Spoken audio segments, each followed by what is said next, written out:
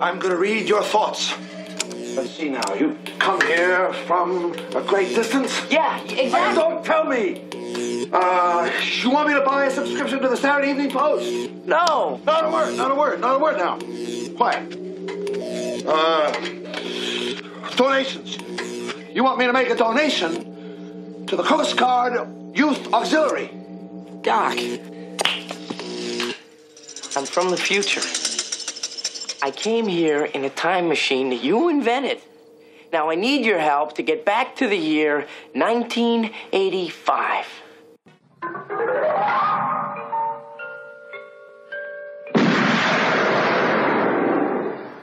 Do you expect me to talk?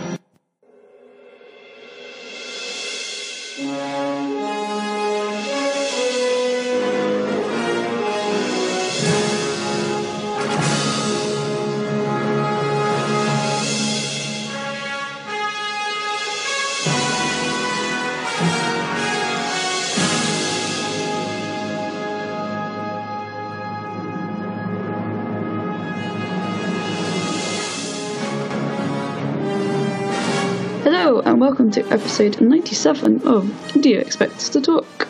I'm your host Becca and I'm joined as always by fellow co-hosts Chris Byrne and Dave Bond, and together we are your density. Your destiny. Anyway, how are you? That's heavy. Good evening, folks. Why is everything in this era heavy? It's something to do with the Earth's gravitational pull. You know, the funny thing is, though, like, for years, that joke just went over my head. I didn't even know it existed in the film until I saw it, I suspect the population of the world was lower, therefore not weighing the Earth down as much, therefore it was spinning faster, therefore gravity was higher, therefore everyone was heavier. Yeah, that's fun, folks. Science with Dave. Yeah, science might be overstating it somewhat. That's our new segment for the show. Dave does science. Yeah, I hadn't really thought about that before I started talking, so don't get too excited. Suddenly, like, randomly find out you're a maths genius, and you're like, Jesus Christ. Do you know what? If I get some email now from some fucking PhD guy, actually, I know you were joking, but that's actually bang on. Yeah. It's like when you suddenly discover a gift where you just like know everything. All you need to do is just like sort of just start talking and start as if you know what you're talking about. You just imagine it becomes like the right answer, whatever it is. Yeah. So anyway, folks, as if you haven't gathered so far, we enter a new chapter in this podcast series as we review the Back to the Future series. Great Scott. Alrighty. I'm very excited. This doesn't sound really weird. It is one of my favourite films, but it's not my favourite film of all time. But it is probably one of what is your favourite? The greatest films ever made. Just out of. I have two from a list of two, so I've got like dancing and what women want. Yeah, this is it. I've got like socially acceptable list, and the other one's just porn. The other one's just cringe. But no, I think it's one of those movies. She doesn't want to answer it, does she? it's Batman's anal adventure, isn't it? Leprechaun in the Hood, surely. Go on, what is it? Jurassic Park. Don't laugh. Oh God, yeah. Like, you must love me then, because I'm a major Jurassic Park detractor. Yeah, we'll come to it when we come to a review, if we come to a review. Yeah, no. Well, why are you finding Jurassic Park embarrassing? I don't think it's embarrassing. It was a huge hit. No, it's massively successful. I just think because it was that time when no, it sort of came to me sort of in a, I just sort of discovered it. I mean, I might think it's lesser to those films, but how is it any different from having like Raiders or E.T. as your favourite? It's Spielberg. What are you going to do? Yeah, I mean, I think it's lesser than those, but that's just me. No, I think I enjoy it more for personal reasons, and for becoming interested in that kind of You used to date a Diplodocus, didn't you? Actually, he was a raptor, but Yeah. She thought it was a rapper on the dating profile. Turned out to be a misprint. He's a raptor. Oh. I just thought, That's He what had that such short claw's arms he for. couldn't Ooh. feed himself. So they bonded over Here Comes the Aeroplane. Rather than Dippy. Yeah. Think of him like. Why did they now. call him? Hey, why did they call him Dippy? Don't know. Why did they call him Dippy? I thought maybe there was some sort of behavioural quirk he had. Oh, no, I thought that was a joke. I thought you were setting up some kind of. No, I was setting up some filth. Never mind, carry on. Yeah, so Like, you know- what your favourite film was Jurassic Park? What's the other one, or what's the cringy one? No, I think that was the cringy one. Yeah, Wasn't that was the cringy one. Why is that? it? Why is that cringy? Which is the respected one then? No, there's Hitchcock Psycho. I think it's really cool. I do like it a lot. It's at least my 7th favourite Hitchcock film. Then closely followed by On Her Majesty's Secret Service, so it's alright. Psycho's great. There are a good handful of Hitchcock films I like more than. Well, I figure that Vertigo gets too much press, even though I do love it and it's a work of genius. Yeah, so but I Psycho figure was the famous one for years. That's relatively new for people wanking off over Vertigo. that's it for Oh, sure. lovely. And I'm Oh. pretty sure that you can't go to the cinema now. Without The wanking. way, yeah, exactly, without doing that. Although the lesser one that never gets talked about that I really, really love is Rope. No, I love Rope, definitely. I think it's fantastic technologically. Technically even, it's brilliant. And there's a lot to unpick there. So I'm really looking forward to getting to the Hitchcock series when we do get there. Plus, also Okay. Jimmy Stewart. And Jimmy Yes. Stewart's in Rope as well, yeah. I think it's one of those, because obviously it's adapted from a stage play, but I think it's one of those few adaptations that really lives up to being adapted for the screen. Sometimes, obviously, it can be quite laborious, but Hitchcock manages to make it really electric. Actually, together with the performances. film he does that's very famous, but actually I think is stagey, is Dial M for Murder. I don't think that stands up very well at all, actually. I would be inclined to agree, but I mean, it's still fantastic. Just Well, Ray really Milland's performances great in all it. round, but yeah. I think it lends a lot to kind of like the lighting and also the editing as well. So who's in Back to the Future, Becca? We took a massive diversion there. As you know, the movie stars Michael J. Fox, Christopher Lloyd, Lee Thompson, Crispin Glover, Thomas Alfredson, and Billy Zane, if you can spot him in a cameo, with a script by Bob Gale and Robert Zemeckis, a score by Alan Silvestri, and directed by Robert Zemeckis, and released in 1985. Oh my god. So does it count as a cameo when you're not famous? Well, it's kind of one of those things like before. Or is it his just favourites, a wasn't small it, really? role? A small role before he A was small famous. role with no dialogue. No, it's like, oh, there's Billy Zane Zane. is one of Biff's goons in the 50s. But he looks very dapper. He looks like Billy Zane. Well, he does, but he looks like he belongs in the 50s. Yeah, this is like Billy Zane with hair. Yeah, before he went baldo. So, Yeah. So a couple of years pre-Dead Calm, which I think was the first thing that that was a brilliant film as well. really brought him to people's... Yeah, actually, Dead Calm was about 89, but yeah. So anyway, So how did you guys come to this film? What are your first experiences of it, Dave? My first experience, I kind of almost missed it at the time. I saw Teen Wolf first, and I think maybe 2 to 3 years after the film was released, I still hadn't seen it. Don't even remember my first viewing, particularly. I don't remember ever not loving this film in this series after seeing it. But having said that, I don't remember my first viewing, which you think I might if it was that impressive. I certainly remember by the time the sequels came out, I was really excited for them. So I clearly knew the films very well by that point. But yeah, through like 85, 86, and possibly even 87, I knew Teen Wolf better. That was like the mid-80s Michael J. Fox film, which is a film he's deeply embarrassed by now. So yeah, I know it through its sequels much, much better in that I've seen this film many more times than the sequels, but I probably I remember the hype around those a lot more. It's always been possibly, since the early 90s, this would have been amongst my favourite films. I remember being a lot more taken with the sequel to start with. That's certainly not the case anymore, and I'll kind of explain why next week when we come to cover it. But yeah, it's not a particularly storied history. It wasn't something that blew me away originally. It's not something that I've known since 1985 itself, but it's been in my top 2 favourite films for almost as long as I can remember now. Chris, how about yourself? Well, for myself, similar with Dave. Things with Back to the Future. It's one of those films that's always been there as a child. As a childhood, really. I mean, I would have been 3 initial release, so by as far back as I remember, it's always been kind of one of those films that's like that's been on TV, or you've it's always known when you're like around the circles or at school. Really, everyone kind of knew Back to the Future, so it's always kind of like a firm favourite. So you always have like sort of warm memories of it, like watching it like around Christmas time or around Easter or whenever.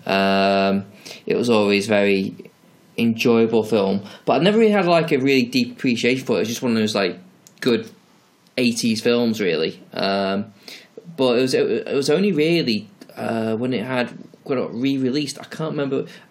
Is it getting near now? I think, because we've talked about this before, I think you went to see it on its 25th anniversary. Yes. Which wasn't... I don't know whether we got it later. Was that 5 years ago? Or was that... It would have been 2010. Yeah, that sounds about right. So it came out around October.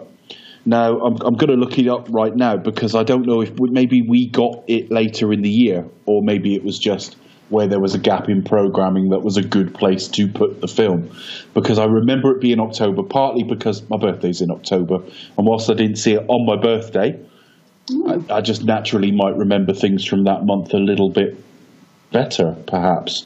So I went to see it on the big screen. The only time I've ever seen it on the big screen, I think, was October 2010. And you fall in love with it all over again. And that was a new master of the film ready for the Blu-ray release. Yeah, I remember seeing it like last showing like 11 o'clock, like dead late on a Saturday evening.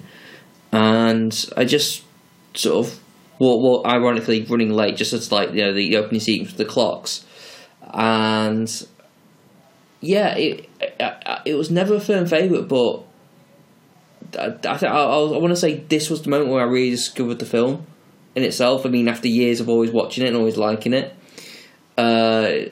seeing it on the big screen was a magical reason. It was a magical experience for two reasons. One, it became one of my favourite films because it just felt like watching it fresh. Like every joke landed like as if it was brand new. I even got like the heavy stuff. I was like, oh shit, there's shit in here I've not even seen before. There was just everything about the film was just great. It just worked. It was one of the best cinematic experiences ever. And it just also reaffirmed my feelings on cinema.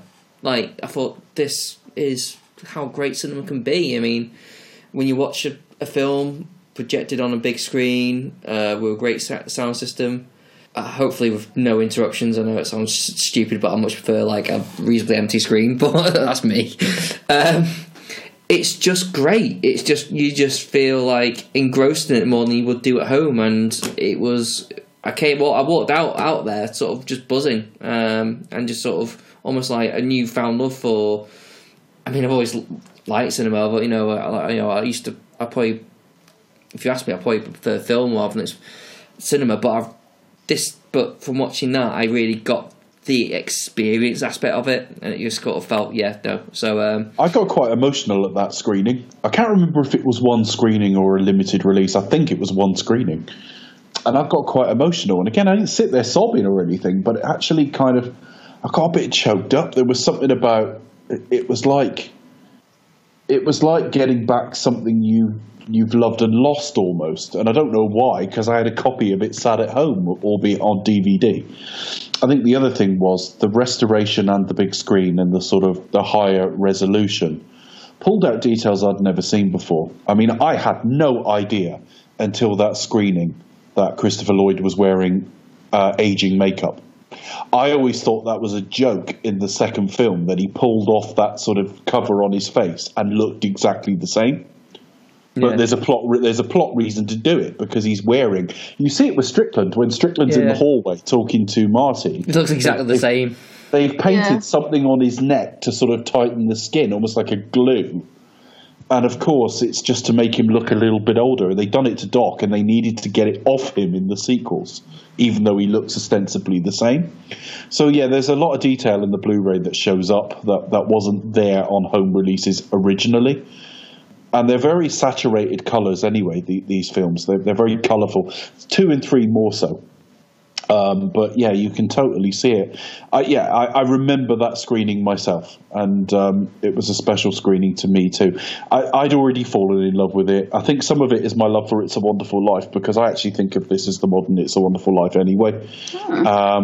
It is, and I think you can look at a few effects in it and all the rest of it, but it's the one. I mean, firstly, the filmmakers have referenced Capra, and we'll come to that a bit later.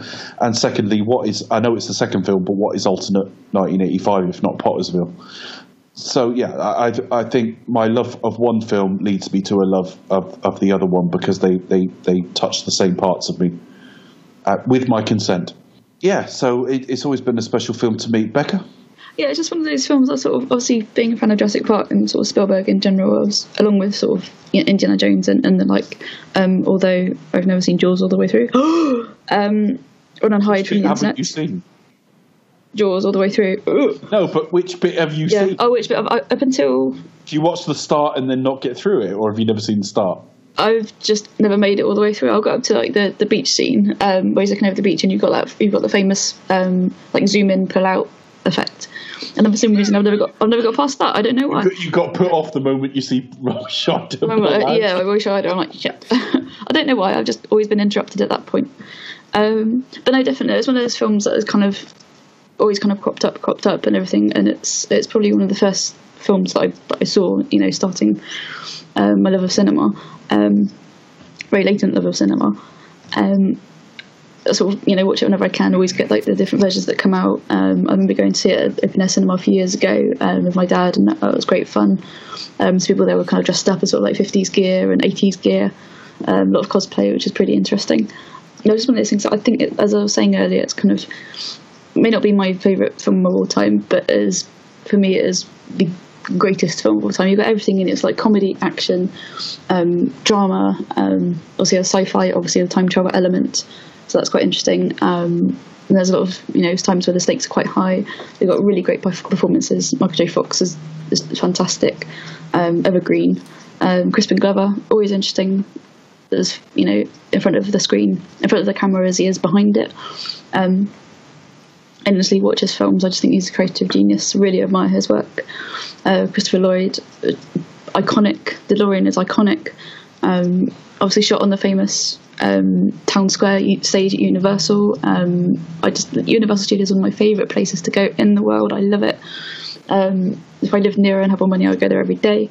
Mainly for the Jurassic Park ride, as that's immense. But just because they take you can do the VIP experience, and they show you how it was made, and you can visit all the sets, and it's just so cool. I love it. But yeah, no, I do like this film a whole lot. But I think I probably should be a more, I don't know, bigger fan than I am. But it's just one of those films I keep on going back to. I think as I read somewhere that USC have it as when they always put it on their screenwriting course as like the perfect script, or one of the most perfect scripts. This film just has it all. I mean, really. I've never studied screenwriting, but I've seen enough films to know, and it's not so much that the film's good, because there are plenty of good films out there. Oh, sure, definitely. It's the fact that every scene is it's all set up and payoff. Oh, of course, completely. And also every scene, with one exception, advances plot or character, and the one scene that doesn't advance plot or character is a welcome buffer between two emotional sort of crescendos anyway. The Johnny B. Good scene is the one scene that doesn't actually advance anything. No, I was going to say the Johnny B. Good, but you've got all the callbacks there, sort of like as historical moments. It's a break between Biff getting knocked out and him having to hit the lightning beam. Yes. So it's actually, I think it's virtually perfect. Definitely, yeah, and it's really influential as well. Obviously, like Family Guy and Simpsons, obviously Rick and Morty, most recently. Which I've not seen. Oh, you got to see it. No, it's really good. I mean, that in itself, obviously, is a very crude, but in the best way, riff of Doc and Marty, definitely. But I think in itself started life in a very generous idea. It was like a parody of Back to the Future. But no, it's really funny. I don't even know the premise, so I'll have to look into it. But it's a similar sort of thing, basically, because Walter's basically like this teenage boy, and Rick is like scientist grandfather, and obviously he's the most cleverest man in the world, and he's very, very crude and very sweary, and it's very funny. I urge you to check it out. I'm not sure about bad language. Really, Dave? This film is like hugely influential on across a whole range of genres.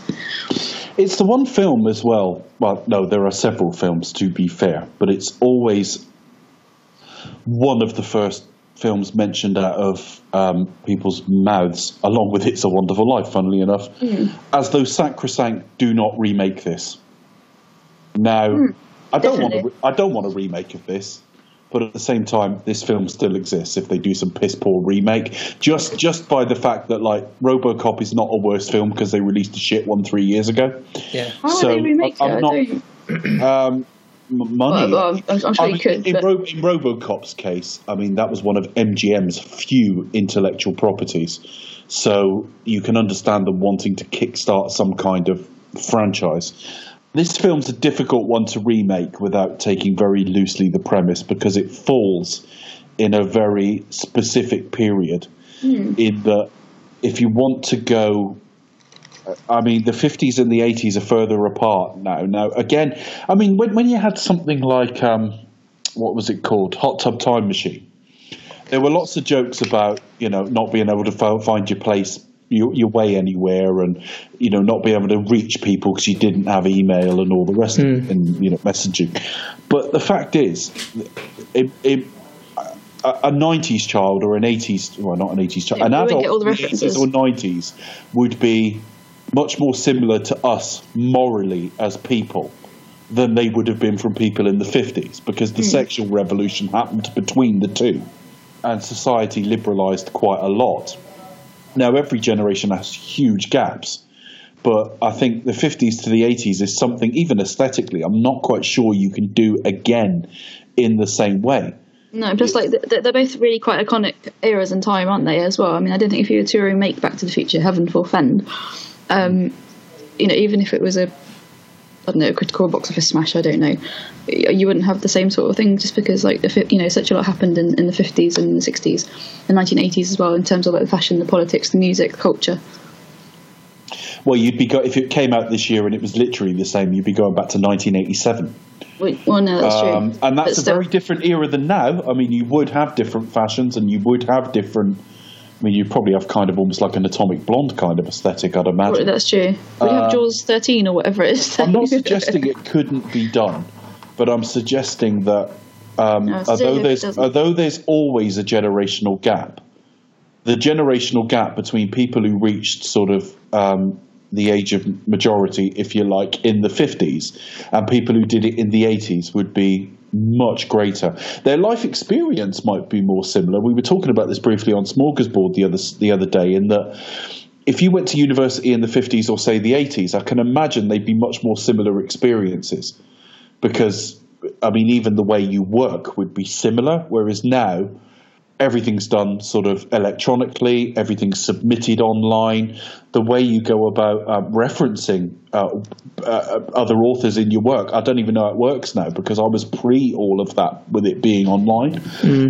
But morally, I would think me at 19 and a kid at 19 now would not be wildly different. There would be differences, but they wouldn't be as great as the sort of differences we see in this film. I don't know if you agree with that. Especially with because we go through particularly 80s resurgence as well in terms of fashion. So the fashion itself wouldn't look that amiss these days now. It wouldn't. It's quite a lot of like kind of big bright clothing now. So even like as once Marty goes back, it's like everyone's sort of thinking he's like a sailor or something, well, what are you doing wearing a life preserver? It's like, where's a gilet? It was a lot more formal as an era as well, wasn't it? The 50s. And they've deliberately gone, and I've heard them talk about this on the extras, that they deliberately went, even their commercial tie-ins, they went for brands where the logos changed, like Texaco. You see Texaco in, I think, all three films, but you'd certainly see it in 2015 in the second film. They went for things where you could go, look how different that looks, whereas some things didn't change. So, they could have got more money for, I'm not even sure this was the example, but for argument's sake, they could have had more money from Shell. But Shell looked very similar in the 50s to how it looked in the 80s. So some of it is very wise filmmaking as well. And also, because it takes place in the same physical space, they filmed all the 50s stuff first and then grimed it down to do the 90s. So when you go back to the 50s, it all looks a bit more sort of sparkling and new. Oh, okay, that's probably a good idea. Interesting. Yeah, they filmed, like, for example, the Universal backlot, so the square, the town square. They filmed all the 50s stuff there. They did most of the shops' facades were literally just that, facades. They could take them down and put another one up. But you see it on some of the special features. They're using, like, dirty, muddy water and stuff just to put a bit of wear into, like, window frames and things like that. They're not trying to make it look like hell on earth. They're just trying to make it look older, grimier, etc. Whereas in the 50s, it's all new. Even the school. Yeah, I was just thinking of the school because they do references, like, you know. He references it. He says, "Wow, this place looks brand new." Yeah. Well, it probably is, Marty. Yeah, so I think it took place in a very special time. They were travelling from a very distinctive era to another very, very distinctive era, and an era that had already started to sort of create a mythos and nostalgia around it. Mm. So, I mean, even the car he drives at the end to take his mum to the dance is really cool. I'm not saying I'd want to drive a car like that because it's probably a nightmare to drive, but they look distinctive and they look good. Whereas They're very iconic, aren't they? Obviously, 80s cars look shit.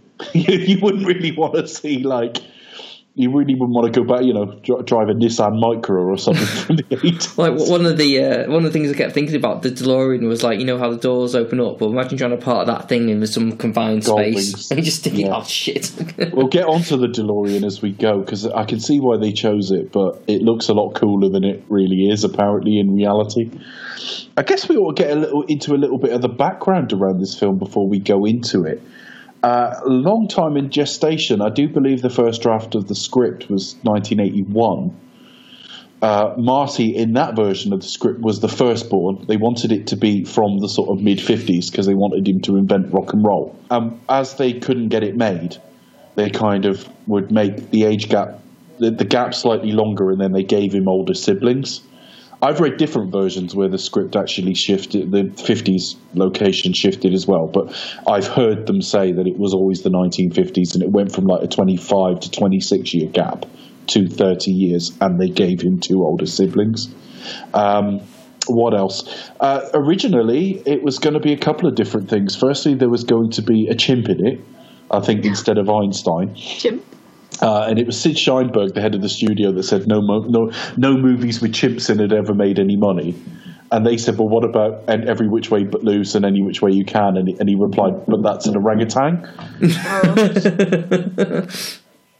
Yeah, so that was Sid Sheinberg. Yeah, he had some very strange things. The other thing was he wanted to call it Spaceman from Pluto. And he passed that as a note. And, of course, he's the head of the studio, so the two Bobs, Gale and Zemeckis, are looking at it and going, what on earth do we do? So they went to Steven Spielberg and said, look, we've got this note. We can't call it Spaceman from Pluto. What do we do? So Steven Spielberg said, leave it with me. And he wrote Sid Sheinberg a letter, and it just said, thanks for your terrific note. It was really funny. We all had such a good laugh at your tremendous joke. Right? And he never brought it up again because he didn't want to admit that, like, he was serious. No. So, and the other factor was Marty McFly is played by Michael J. Fox here. He was the first choice, but wasn't the first casting. He was the first choice of both Bobs, actually, but I think it was particularly Gale that had spotted him. And he was, they approached the studio, and I don't know which studio that was, but Gary Goldberg, was it? I forget the name. The guy who was running Family Ties. And he said, no, do not show him the script, because there's no way he can film around one of the biggest shows in America. It's like Brosnan and Remington Steele over again. It's very, very similar, actually. And what made it worse was Meredith Baxter was the female lead in the film, in the TV show, and I think she was pregnant, so an awful lot more of the stories were revolving around the Alex P. Keaton character. So it was very much, we have we can't do this because his workload's too heavy. So they went ahead and reluctantly cast Eric Stoltz, and this is always horrible when they end up recasting somebody, because it ends up looking like a knock on the original guy. I mean, but better actors than Eric Stoltz have been replaced on stuff. I mean, I always think of Harvey Keitel with Apocalypse Now. Filmed a couple of weeks in the Willard role. But yeah, you couldn't really sort of see the film with Harvey Keitel. It wouldn't be quite the same film, would it? Well, I remember Coppola saying he took full responsibility for it, and he said the problem is Harvey Keitel is too active. He said Willard is a very passive character. You think he's often just on the boat, just watching the world. And Harvey Keitel's way too busy for that. I think we've got a similar problem with Samuel L. Jackson at playing a Jedi. I think he's too active a character for a Jedi Master. Eric Stoltz's problem is, firstly, his process is very serious, and they said that he just wasn't getting the tone of the action. The comedy that they were going for, and so the film wasn't funny. And they filmed now. Originally, it was always said he was replaced after a couple of weeks. I'm now led to believe he filmed for over 5 weeks. So the majority of the film had him in, and I'm pretty sure there are still shots in the film where people are reacting to Eric Stoltz. There'll be shots where like Biff is replying to somebody or something, and they are. I'm pretty sure there are shots with Doc talking direct to the camera on the parking lot, and that's actually he's talking to Eric Stoltz. You only refilm what you need to refilm. Anything where he's looking directly at someone's eye line, they need to change because he's a lot shorter. It also meant a change to the Jennifer character, because Jennifer was originally cast as Melora Harding, who's probably best known for the American version of The Office.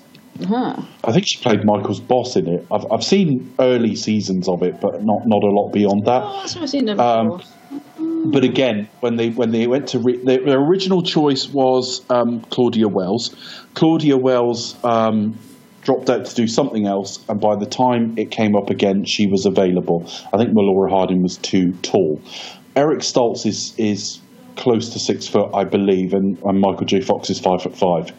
So it does affect who you cast to be with these people. And I think all the other differences we'll talk about as we go through it. I think we can get into it as we go through it sequentially, which I think is a good idea to do that, folks. And why not? Yeah, go for it. I mean, I did hear that the original concept of the time machine was originally going to be a fridge.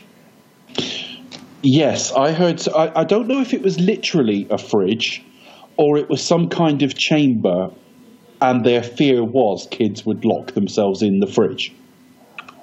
But the gist was it wasn't a mobile thing. And in fact, in early versions of the script, they had to go to like a nuclear sort of test facility and things like that. Yeah.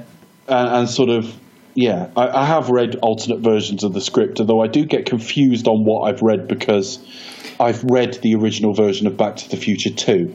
And I can't remember which is in which one, but we'll go into that next week. I've read the 1967 version of Back to the Future 2. Okay. They had different. I haven't heard about this. They had a different idea for the sequel. Well, with Back to the Future 2, everything from the future's the same, and it ends up with Doc in the Old West. But when they go back to 1955, it was originally that Biff had given his younger self the sports almanac in 1967, so they had to go back there. Okay. So there's a version of the script where Lorraine's very sort of, peace and love, man. So yeah. So I think originally they talk about it in the commentaries and various interviews and stuff that they would basically they wrote with an awful lot of sort of index cards, and they would have like things they wanted to happen, and then it would lead them to need to do a corresponding card for earlier in the film. So, for example, they wanted Marty to invent rock and roll. So you've got to have an early scene that suggests that he plays guitar, hence the first scene of the film. Later on, you've got him effectively inventing skateboards, so you need to see him on a skateboard early in the film, and so on. Mm-hmm. And this film is great for that. We start with Doc's lab, and again, we get a lot of information about Doc without seeing him. Yeah, I mean, I think this is a brilliant opening, and it's not one you generally think of because it's just the sound of no music whatsoever, no like big opening title scenes or anything like that. You just hear the tickings of the clock, and you just see this big, long, sweeping shot giving you this little information. You can tell, like, you know, he's not been in his apartment for a while, or has been busy doing something. You hear about like the uranium or the plutonium, wasn't it? Yeah, sorry, plutonium. Has gone missing, has been stolen. In a kind of passive way. There's a lot of information that you can't. This is one of those openings to a film that you really have to pay attention to. You can't just sit back and have it on in the background. It tells you a lot about stuff that's going to crop up again later on. You probably could, I suppose. You could. You'll miss it. You'd still enjoy the film, but you'd miss a lot. I mean, yeah, you would miss out. You'll find out later that he's stolen plutonium with the help of some Libyans. So, I mean, if you missed it here, it wouldn't be the end of the world. But if you're watching it later as like an exercise in how they did it and how they've constructed exactly, how wonderful is it? I just think it's kind of like original how they just decided to go for quite a quiet opening. You know, you get the big Back to the Future titles, but with just silence and just ticking clocks. And it's just very calm, very controlled. Gives you information. I'm sure one of the clocks is Harold Lloyd as well. I might have misremembered that. But I think one of the clocks has that sort of Harold Lloyd from Safety Last motif on it, which of course the end of the film parodies, or at least homages, depends which way you want to look at it. But yeah, it's all set up and payoff. So we understand that he uses a skateboard, he goes there to use the guitar, or to use the big amp, basically. Plutonium has gone missing. Doc hasn't been there for a while. Doc's got a dog. There are tons of clocks there, so there's something eccentric about this guy, and it also outlines the motif. You get a mention of Statler Toyota. You see Statler all the way through this series. I think Statler is like. I think Statler deals in horses back in the 1880s, but yeah. Yeah, there's a comment they're running through the series, isn't it? Yeah. So all of these things, just a little bit of setup, disgusting bowl of dog food, and also you get the impression I wouldn't feed that to my dog. You also could tell he's an inventor. Yeah, because Doc could mean anything, but he's invented all these contraptions to get food open and things like that for the dog. Got the arm, haven't you, to kind of open the. But to think about like the hot water going into like with no container, no coffee pot or anything, and it's just like, oh, right, well, he's not been there to put that in place, so. And then you see Mark McFly's feet enter into shot, and then you see the plutonium under the bed. So we've mentioned Wallace and Gromit before. Obviously, that's where I think Wallace, being an inventor, takes a lot of. That's where Nick Park will take a lot of takes a lot of his inspiration from.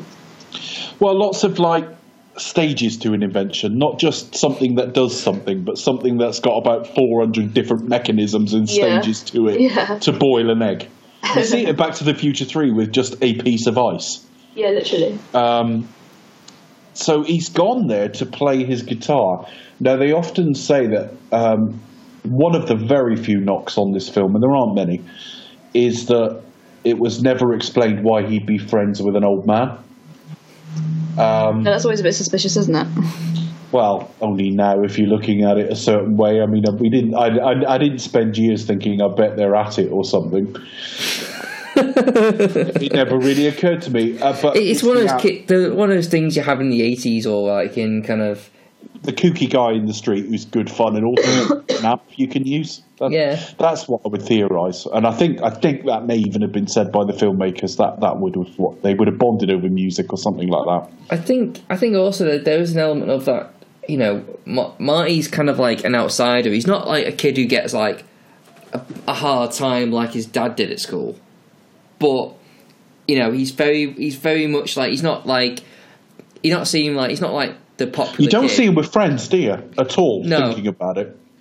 I mean, yeah, he's got a girlfriend, which and he's got a band, so they're probably friends. But You don't see him hang out with people, do you? No, he's very much like I think he's one of these like of outcast. I don't know what would you call him? Maybe like wallflower, maybe. But he's very much like someone who's like very much like a free spirit in terms of he's. Well, he's nothing like his siblings, is he? No. And in fact, one of his siblings works at like a fast food place. You can tell by what he's wearing. Now, I always thought that when you first watch the film, that could be a part-time job or anything, or just a filling-in job.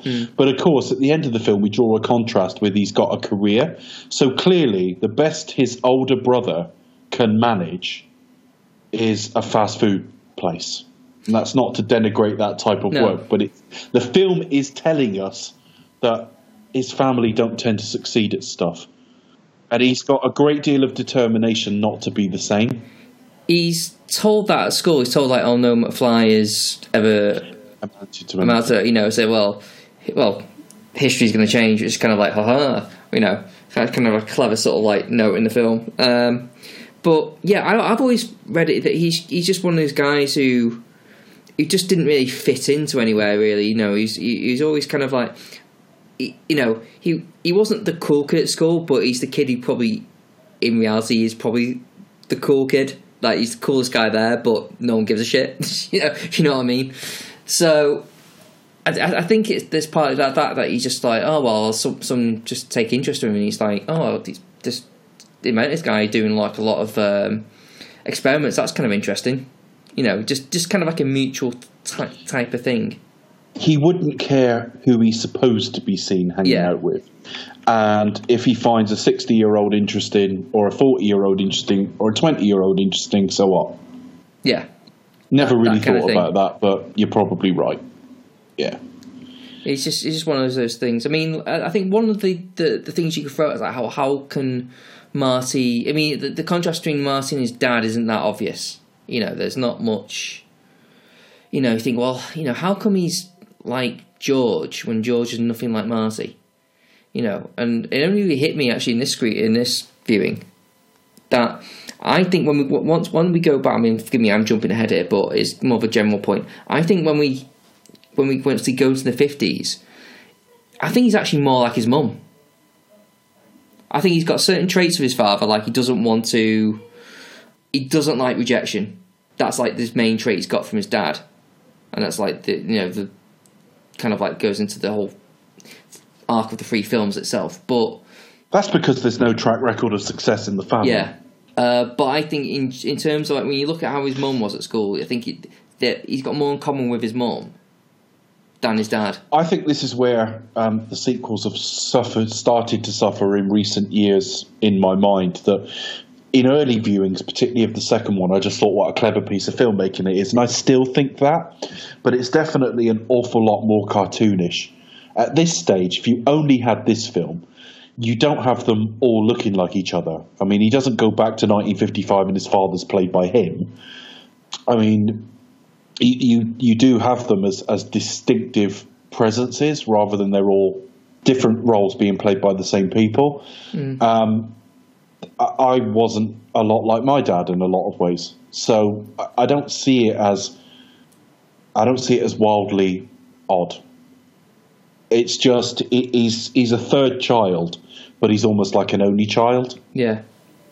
And maybe that's a hangover from an early part of the script, or maybe it's just the age gap. His older brother and sister are a few years older than him, and he has actually spent most of his time by himself.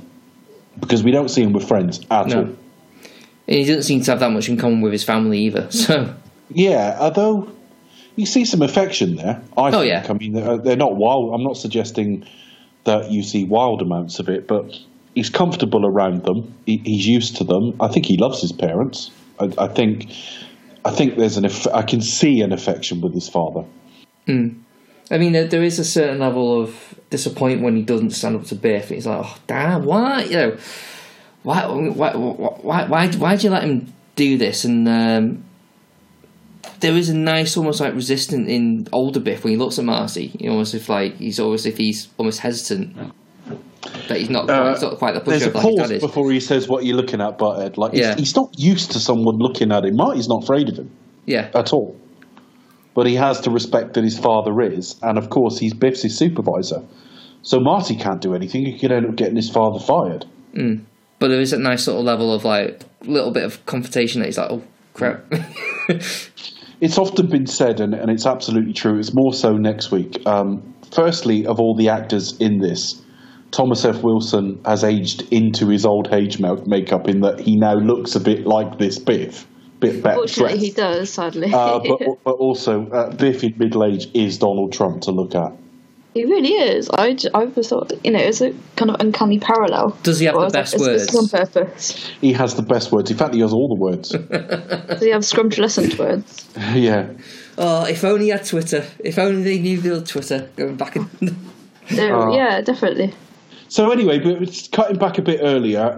Doc calls him at the lab, and it turns out the clocks were part of an experiment. So you get the, damn, I'm late for school, and then Huey Lewis. Huey Lewis in the news. Yeah, and it's like, Kenny does the cool thing where riding on the on tails of cars, pissing people off. Wasn't one of them the director as well? I'm pretty sure. If I watched it again, and I've seen it countless times, you're probably right, but I've never... Yeah. I can see it in my head now. It's the one guy who turns around and looks at him It's and the goes open top... Yeah, that's Bob Zemeckis. I've never really thought about it, but yeah, you're right. Yeah, so, yeah, I bet lots of people wanted to do that back in that day when they saw that. Yeah, he is kind of pretty effortlessly cool. I'm not sure that Michael J. Fox really screams cool to me, but his overall impact on the film's really great. But yeah, he goes to school and he's late, so we get the character part that the Mr. Strickland hates the McFlys, and genuinely does. He just genuinely thinks they're all losers and says as much. And what else? We meet Jenny. Jennifer, yeah. Jennifer, who's recast after this week, but Claudia Wells in this film. Then we go straight forward to after school with Battle of the Bands, don't we? Yeah, we get Huey Lewis Lewis cameo. judging playing his music. So It's too just loud. too damn loud. Too darn loud. darn loud. While Jennifer gives What the, I like, love about that is only he moves. Yeah. Yeah. The shot composition is wonderful. If you look at the judges around him, they don't even change expressions while Marty's playing. No, they just literally monitor They look almost zombified. And they Whole just face. and then he looks at them, no reaction, times it perfectly, similar length of look to each side, and then gets up and stops them. Brilliant. It's just The guy who's playing, I think it's bass, that Michael J. Fox goes over and sort of plays, stood next to, was his guitar coach. Taught him all the moves for Johnny B. Good later in the film and stuff. Oh, And so he then- actually did kind of play it. It wasn't just miming. he did the fingering, Chris. Okay. Pardon? He did the fingering with guidance from other men. Fingering is actually a proper term in music. I know. I did notice that Jennifer does give Marty some really gooey eyes, like almost like, I did wonder what you were going to say there, Chris. well, come fuck me eyes kind of thing, but then there's no Not come to bed eyes, later on. it's come fuck me eyes. We've talked about that before. Come fuck me eyes.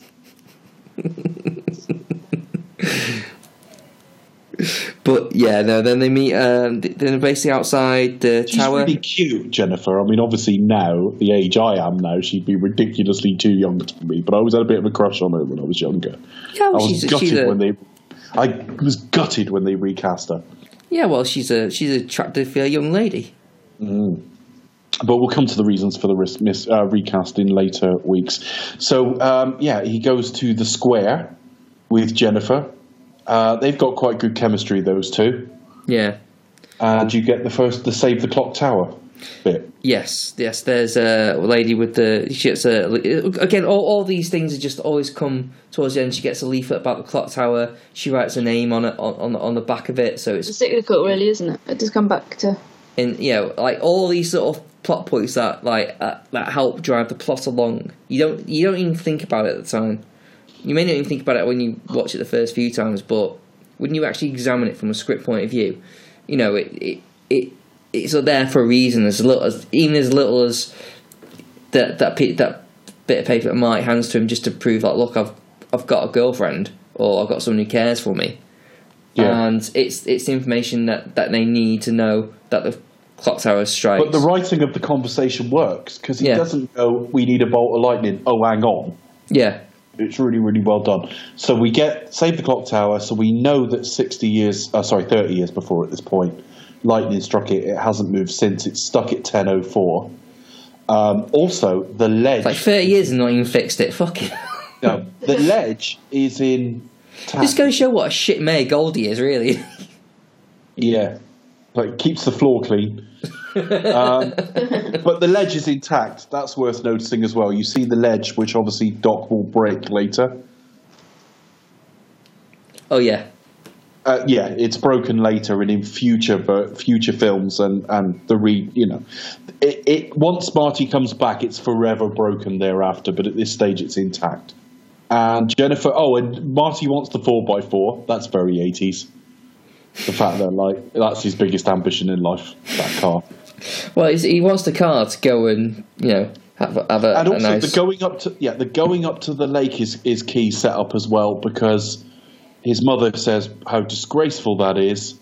And apparently, when they were one of the first things that Bob Gale thought about was he saw that his father was president of his graduating class, and he thought about the president of his graduating class and realised he didn't like him. And he thought, well, would I have liked my father had I been at school with him? And then he got to thinking about how your parents might be different, A, from you, and B, from what you are told about them. So that explains why they're not the same as Marty. They have to be different. But also, Mother paints herself as purer than pure. And when he gets back to the 50s, she wants some. Isn't she an alcoholic as well in there?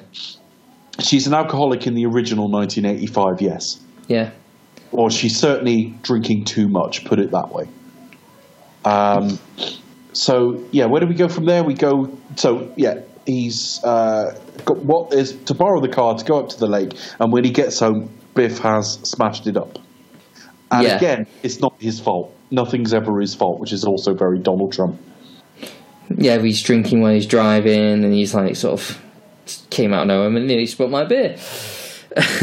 My beer. So it's I think he smashes up his car and then basically says, "And you're getting my dry cleaning bill." Yeah, and it's pretty much verbatim about what we see later on about his own work.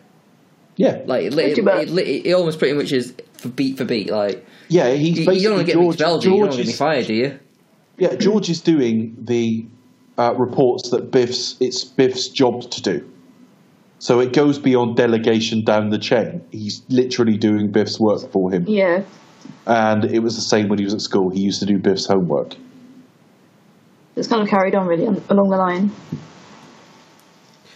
So Martin's upset because he can't go knob Jennifer next. He actually says that.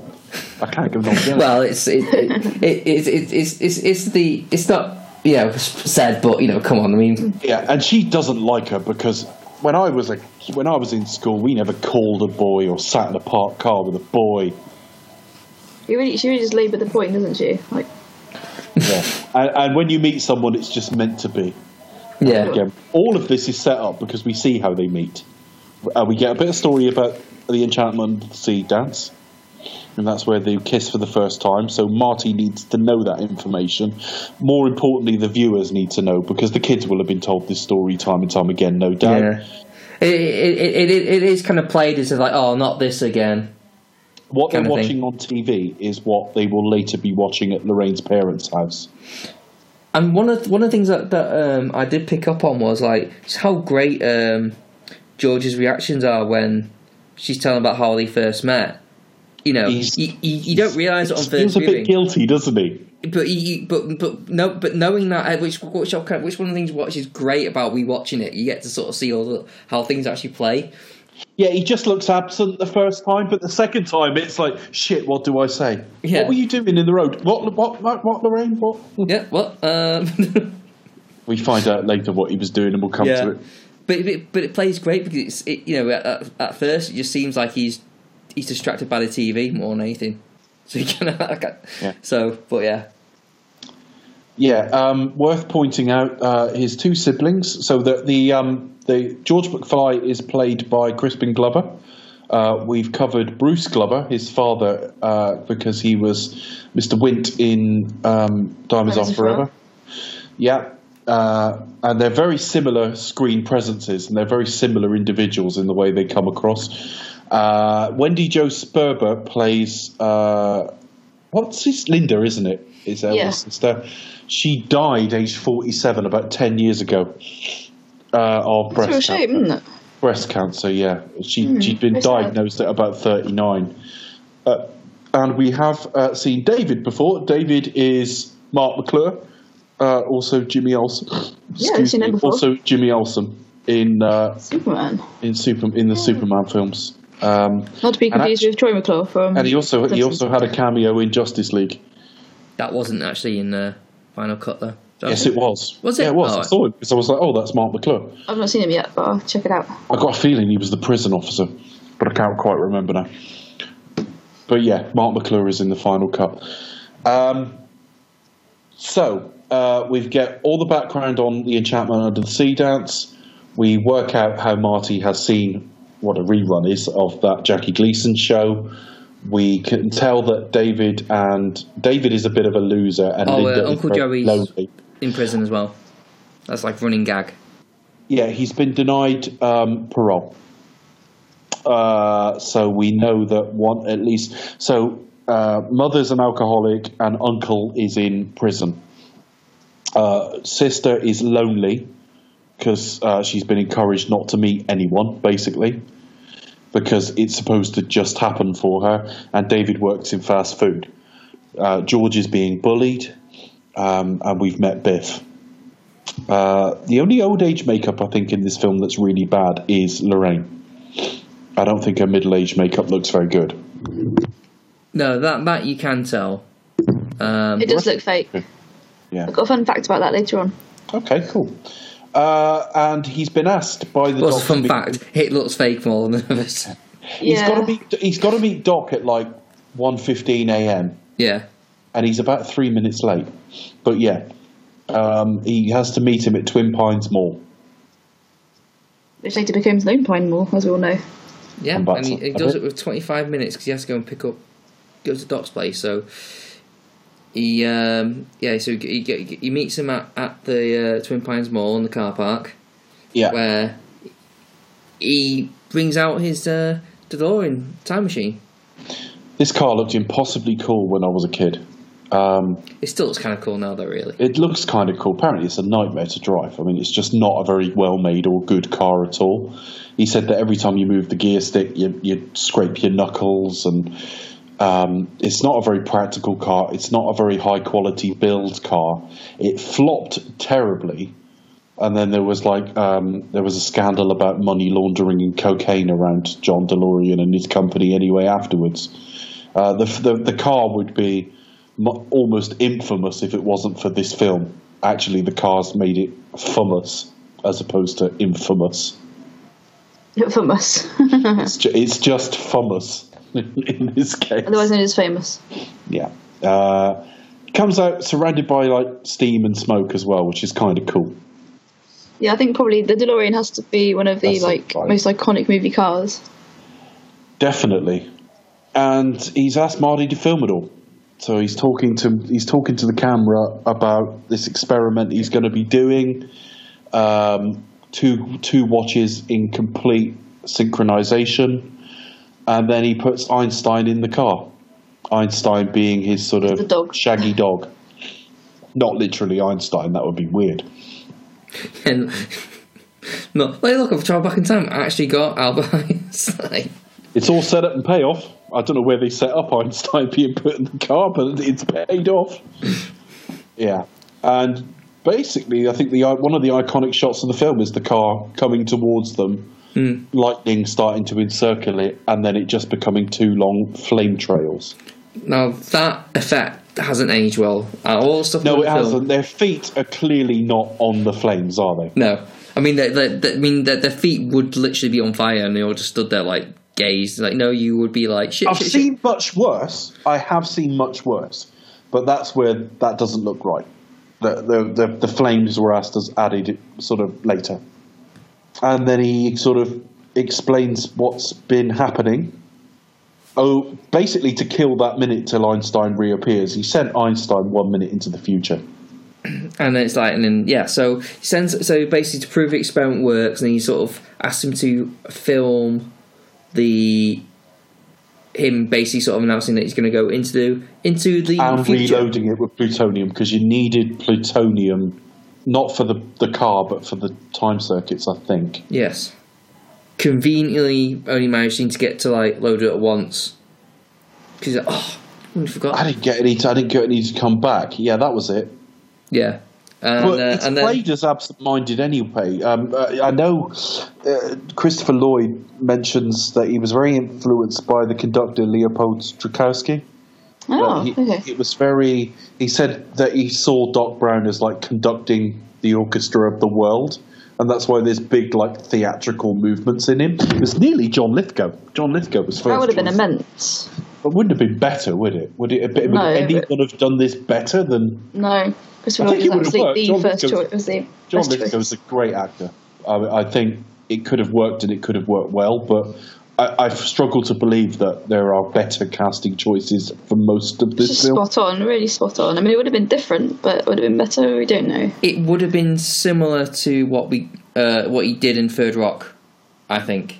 I don't think I've ever seen Third Rock. I never watched So it. funny! Oh my god, I love that show back in the day. Yeah. Hilarious. Yeah, I think it'd be something similar towards that, but there's something Like just zany, inherently but- odd about Christopher Lloyd. It's just kind of wild works. look I mean, that like, he gives, doesn't he, and his hair and everything. Well, the thing was what it's just the eccentricness of it, and just the thing that always makes me laugh, and it's just so random, is the bit where he basically says the line of the film, which is, "I'll send you back to the future," and he has almost like And he just pause. like It's like points and all that. It's great. That's what I'm saying. The other thing is, when I think of Christopher Lloyd playing this role, I think of like Yoda in episode 2, where like he strolls in like an old man, summons the Force, and is able to do these amazing things, and he's back to being an old man again. When you ever see Christopher Lloyd interviewed, he's one of the quietest, shyest men ever, and apparently he's genuinely like that. And yet you yell action, and suddenly he's A complete on. other person comes out, doesn't he? Yeah, he was the same right the way back to Taxi, and even It's a Wonderful Life. Sorry, even One Flew Over the Cuckoo's Nest. Yes. He plays one of the kookier members of what are albeit mental health patients already. That's a good film. That's a fantastic film. It doesn't fit in any obvious series, unfortunately. No. But it's a very good film. Yeah, and they did. Oh, there is a Christmas tree. We might near the end. We might be able to summon it as Kind of a Christmas, or we could do It's a struggle. Jack Nicholson series, or we could do I don't know. You'd struggle with the Milos Forman. I think we would. Milos Forman, maybe. Yeah. But anyway. Anyway, moving on.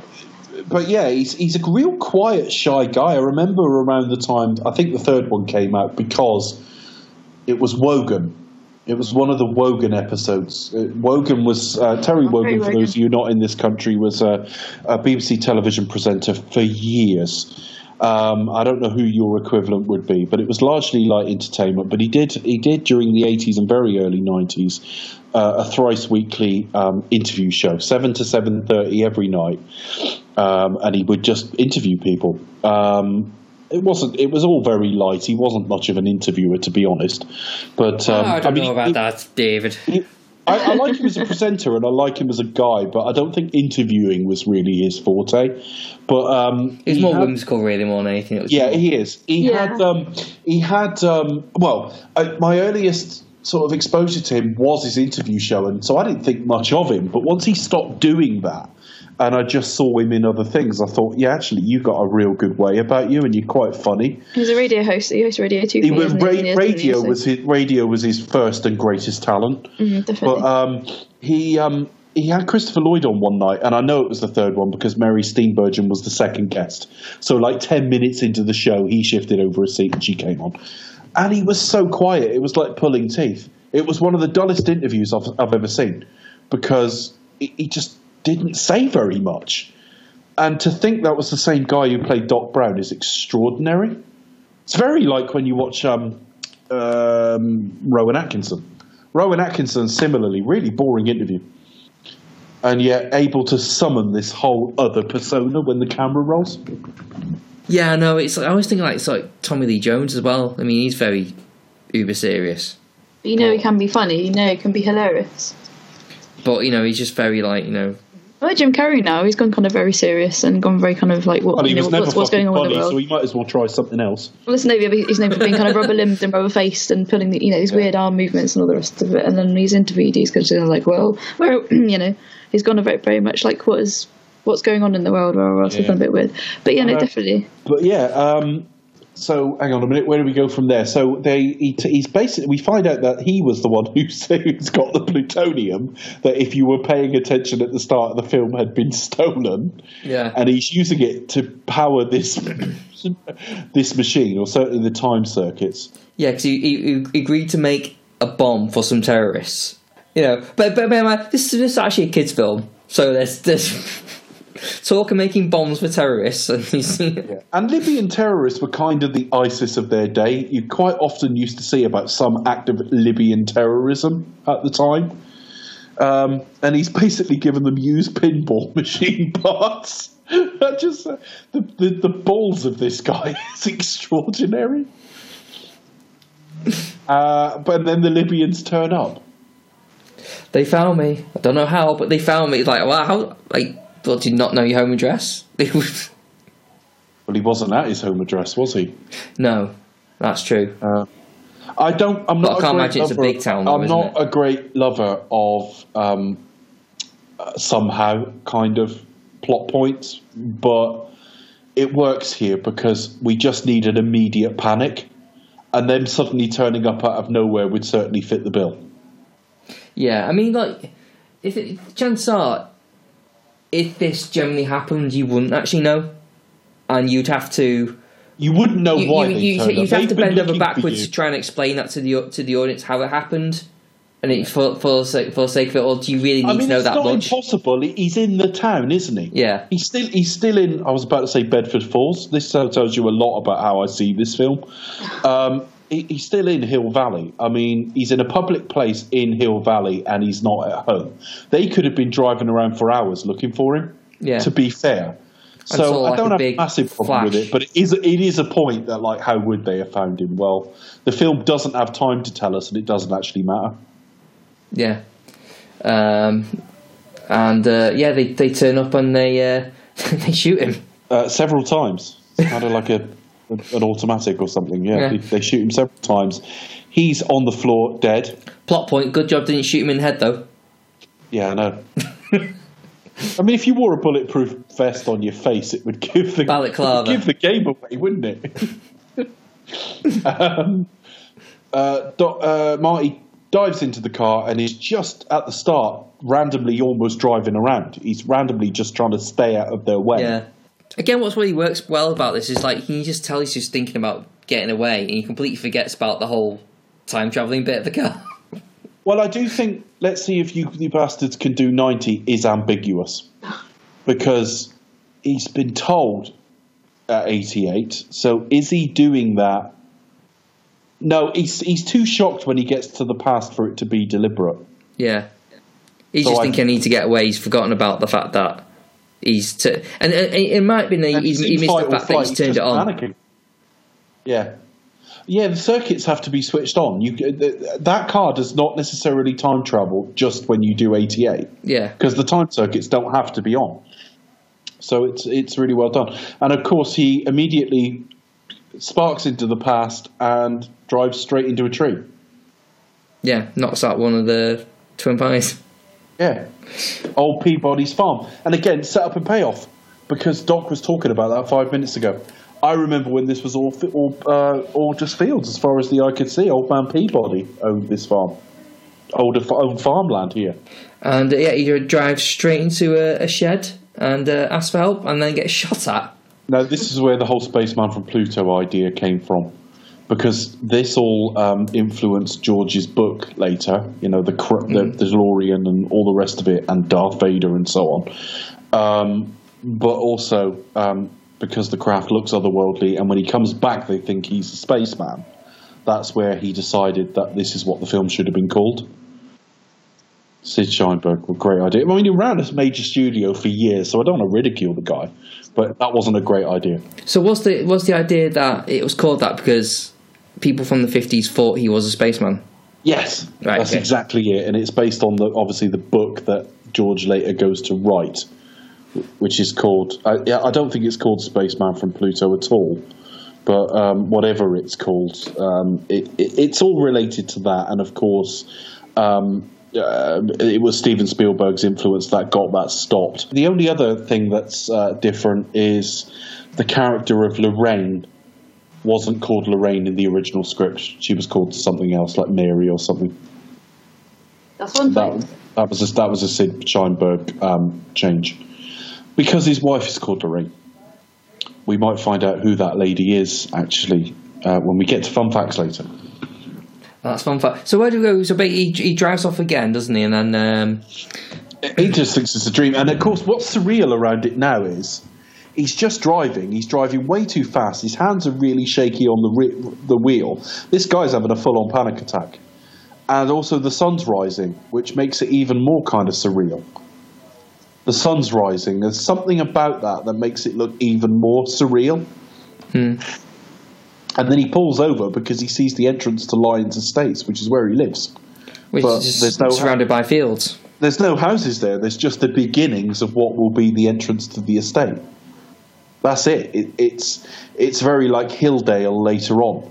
That Hilldale is in the 80s about to be built as this wonderful housing of the future that when it comes to it isn't that amazing. And this is the same. This is meant to be wonderful modern housing, but by the time it gets to the 80s, a loser like George is living there. Just goes to show how times can change, can't it? All these grand ideas. Yeah, the car cuts out as well. Yeah, he runs out of petrol. Is it petrol? I think so. The car just isn't working properly, and in fact, that endures throughout the trilogy. That the car's a bit unreliable going forward. And he tries to get a lift, but of course, he's dressed in basically a biohazard suit. So everyone's terrified. No, Wilbur, don't stop. But also, like a guy in strange clothes as well, just like nope. That's what I mean. It's what he's wearing. He's trying to get like a lift. He ends up having no choice but to just walk into town, which is like a couple of miles or something. No, does he not take off the? He does take it off and pushes the car behind like the side of that house. Let's hope they aren't building that day. Well, he does disguise it very well with a few twigs. Yeah. Stick a twig on it and I'll sort it out. Yeah, so basically he walks 2 miles into the town square. Yeah. Walks straight into the cafe or diner. Is that before he goes into the square? Doesn't he go into the square and grab a newspaper? He grabs a newspaper out of the bin because he walks in and I think the Ballad of Davy Crockett is playing. Or is it Mr. Sandman? No, I think it's Mr. Sandman. The Ballad of Davy Crockett's playing in the cafe. So yeah, Mr. Sandman's playing, and you get shots of like, and also that theatre, which has some sort of soft porn film in it later, has got a Ronald Reagan film playing. So Ronald Reagan's still an actor at this point. And then someone drops a newspaper into the bin, and he picks it up and sees the date, and it's November 5th, 1955. And he do that sort of wide shot, and then I think he goes into the cafe. Yeah. He goes in, as for a tab, he says, like, well, you don't get one to you, at least you order something. Yeah. Yeah, because he means tab, the drink. Yeah. Tab, yeah, definitely. Which lasted about 5 minutes in this country in the 80s. But yeah. I quite enjoyed tab, but it tastes like tab, Coke, but it was clear. Yeah, it was, yeah. But anyway, he wants that. He ends up just basically having a coffee, because he asks for a Pepsi Free next, and it's like, there's no such thing. No such thing as Pepsi Free yet. And then he goes to get... he sees Goldie as well, doesn't he? Yeah, and he also basically convinces him to become mayor. Yeah. Mayor! He gets Doc's number first. That's the one. Out of the thing. So he knows where to go to find him. Yeah. And then he sees his father in there. Niels. And they're pulling the same expression as Biff walks in the door. As the same one, it's like, don't ever see, go back in here. Hey, McFly. We can get that all the way through. And they both go, huh?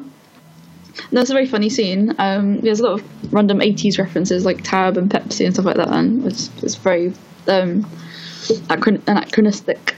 But yeah, it's good fun. Obviously, you see the meeting between Marty and McFly Jr. and McFly Sr.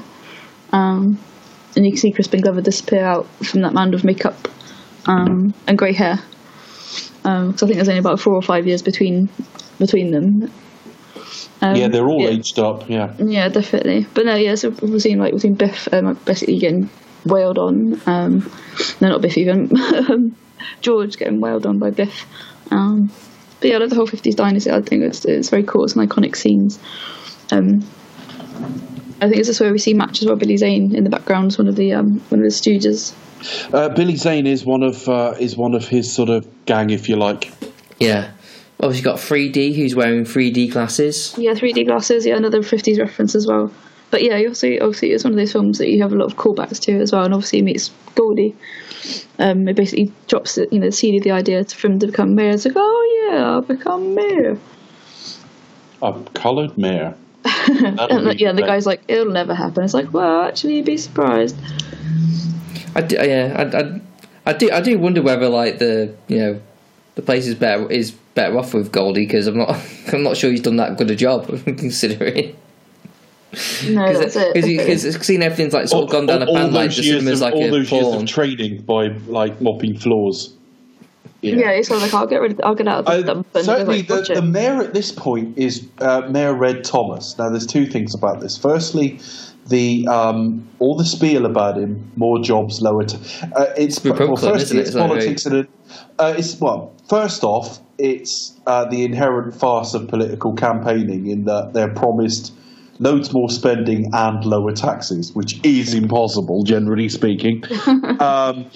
Also, it's the very same sort of stuff that's being said about is being said for Goldie later. The third point is that people have erroneously suggested that Red Thomas later becomes that bum Red from the future or from the 1980s, and it isn't. Firstly, Marty improvised that line when he called him Red. And secondly, it's not the same guy. It's just not the same guy. It's not the same actor or anything. No, it just happens to be called Red. Yes. And again, it was improvised, not in the script, so it's just a coincidence anyway. Yeah, and then so you get the whole scene with Biff, and Biff asking why I've done my homework, we're flying, we're home, all your shoes untied and all that. And then darts off, and Marty's just there still gawking at his dad. Yeah, well, he notices, then his dad sort of disappears before he notices him, so he follows him and shouts, and I love that. From a comic timing perspective, hey, Dad, you on the bike. George, Dad, you on the bike, or whichever way round it is. And of course, we don't realise, but it's all set up in payoff, because the next time we see George, he's in a tree, looking in a window at some woman in quite a massive bra, it has to be said. It's very big. It's very big. But yeah, he's basically a peeping Tom, which Marty actually says in dialogue. Yeah, a bit pervy. And then he falls out of the tree into the path of a car, and Marty, without thinking, pushes him out of the way. Now, of course, they met when George was hit by a car, and now Marty's been hit by the car. So that's all set up and pay off again. The other thing is, that sound effect of Marty's head hitting the road still goes through me. Does it? Yeah. I can't think of it if I try and think of it. It just sounds painful. And I thought, And then when I think now, because he's got a neurological disorder as well, but of course it was added as Foley work anyway. I doubt his head hit the road that hard. No, that would have probably killed him. Yeah. So now Marty is in Lorraine's bed. When it should have been George. Yeah, I mean, this was kind of like controversial at the time. I imagine like reviews were kind of like, is this acceptable? It's always going to be a bit controversial, isn't it? Because that's kind of where the sort of the tension is, and some of the comedy as well. But as long as the fact that he's called Calvin Klein because of the name on his underpants. Well, just to go back a step, when they were, I don't want to take too long out of the run of the film, but This was something like their fourth film, Gale and Zemeckis. They made a film they made Used Cars and I Want to Hold Your Hand, and both of those were funded by Steven Spielberg, and they were huge flops, or he at least produced them. So they wanted to like make their name. So they went off, and the film that this is really the success. The film that whose success this is reliant on effectively was Romancing the Stone. Romancing the Stone was a big hit, big Bob Zemeckis film, and suddenly this film's back in play. But they went around all the studios trying to get this made, and it was turned down by virtually everyone on the basis that stuff like Porky's was being made. You know, this was all a bit safe and tame, with the exception of Disney, who were the exact opposite. Disney said, we cannot make a film where his mother wants him sexually. So it's really funny. It was controversial, but it was only controversial with the main Disney studio. Everyone else saw it as relatively tame, and you know, it was made in the 80s, not the 40s, for goodness sake. I think it's just seen for what it is, humour. She doesn't know who he is. No. Yeah, it's that awkward kind of like, oh no. Yeah. But you know, she does deliver like, I've got about come fuck me eyes, but she does. Well, I also love Where Are My Pants? Over there, pause, a couple of shallow breaths on my hope chest. I'm sure she's even like licking her lips as well, like kind of like licking. Yeah, there are. Then she ate slowly out a banana. Sitting quiet in the corner, staring at him eating a banana. Yeah. There are shots of Eric Stoltz in this scene as well. This is one of the ones Eric Stoltz did film originally. Yeah. In fact, I'm finding you a screenshot now while we're talking. But yeah, and then he goes down to dinner and meets his future sort of family, effectively. Yeah, and it's all kind of, it's usual life preserver joke as he's the sailor, and that TV program's still playing on, brand new.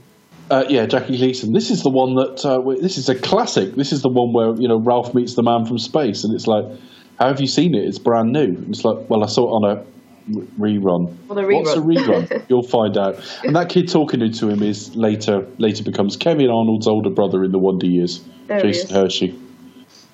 First TV as well, and of course he tells them he's got 2 TVs, and of course they don't believe that at all. He must be rich. And the conversation's really awkward because you've got Lorraine saying he can stay in my room, touching his knee under the table, and him saying, oh, he wants to go to like Maple or Sycamore or whatever it is where Doc lives, and he's then going, yeah, it's up by John F. Kennedy Drive, and it's like, who the hell is John F. Kennedy? By this point, John F. Kennedy would have been a senator, and he had won the Pulitzer Prize for Profiles in Courage, but it kind of worked as a joke. He wasn't super famous. Yeah, not everyone will necessarily know who he is. No, I mean, we are talking 5 years before he was elected. So yeah, I guess that works okay. Yeah. And especially like at that time as well, we haven't got like the media that we have now. You wouldn't know every senator necessarily. But yeah, it's just worth pointing out that he wasn't a complete unknown at this point, because as I say, he'd won the Pulitzer Prize. I think he had anyway, and he was already in the Senate. I think he was elected in 1954. Yeah. But yeah, so he heads off for Doc. Yeah, and not before like her father sort of tells her like, oh, if you have a kid like that, I'll just own you. Yeah, and also we see Joey get used to these bars kids. Yeah. Kid. Yeah. So they goes Uncle Doc, Joey, Jobber Joey, and then Christopher Lloyd acting eccentric as he is, really. The thing is, as well, on every version of this film I'd ever seen until 2010, because I hadn't seen it on the big screen, I thought the joke was meant to be he looked exactly the same. The guy never aged, but he is actually younger here. Yeah, you can clearly see he's more fresh-faced. The other thing is, I think that they put a lot of lines around his eyes and on his neck. But the other thing as well is, did Doc burn this down for the insurance money? Probably. Well, that's some fine insights, folks. Yes, he did. Right, brilliant. I love this scene. He knocks on the door. Doc opens it and immediately drags him in the door. Well, no, he doesn't. He closes it. For a split second. Yeah. Opens it again. And then looks around. drags him in and puts this plunger on his head. Because he wants to read his mind. Yeah. We go for the whole thing where he guesses incorrectly and then Marty just tells him all this stuff. You want me to make, what was it? The Women's Youth Auxiliary or something like that. You want me to buy a subscription to The Women's Youth Auxiliary. Mm-hmm. Yeah, that's awesome. And he pulls it off his head to tell him the truth. That's actually really awesome. He tells him, like, look, you sent me. I'm from the future. You sent me the time machine. I need you to get me back. Do you know what this means? And of course, this thing doesn't work at all. But I love as he starts, he walks him out the door and he says, "Okay, tell me, future boy, who's president of the United States in 1985?" And of course, it's the one era in history where the answer you would give would sound ridiculous. A B-movie actor. Yeah. I mean, he's playing in a film that's on in the main town at the moment. Yeah. Queen of Montana or something. And who's Vice President? Jerry Lewis. I suppose Jane Wyman is First Lady, because that's obviously his first wife, who was also an actress. Yeah, I can't see that joke working as well. Oh, possibly with Trump, if he made it now, it'd be like, what, Trump's president? Well, yeah, that jackass. That guy who runs casinos, it would have been if it had been 30 years ago, yeah. But I think that's the only real thing I can really think that'll work if he remade it. There's not really anything quite like it. No. But, yeah, no. Although, having said that, again, it does support the shifting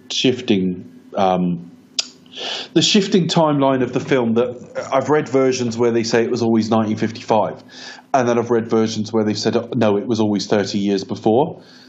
He married Nancy Reagan in 1952. So who would have been First Lady? Jane Wyman. He divorced her 6 years before. So minor things, but there are a few anachronistic jokes in it. Yeah, so he shuts him out and says, "Good night, future boy." But of course, set up and payoff. Earlier on, Doc had been saying about the time when he invented time travel.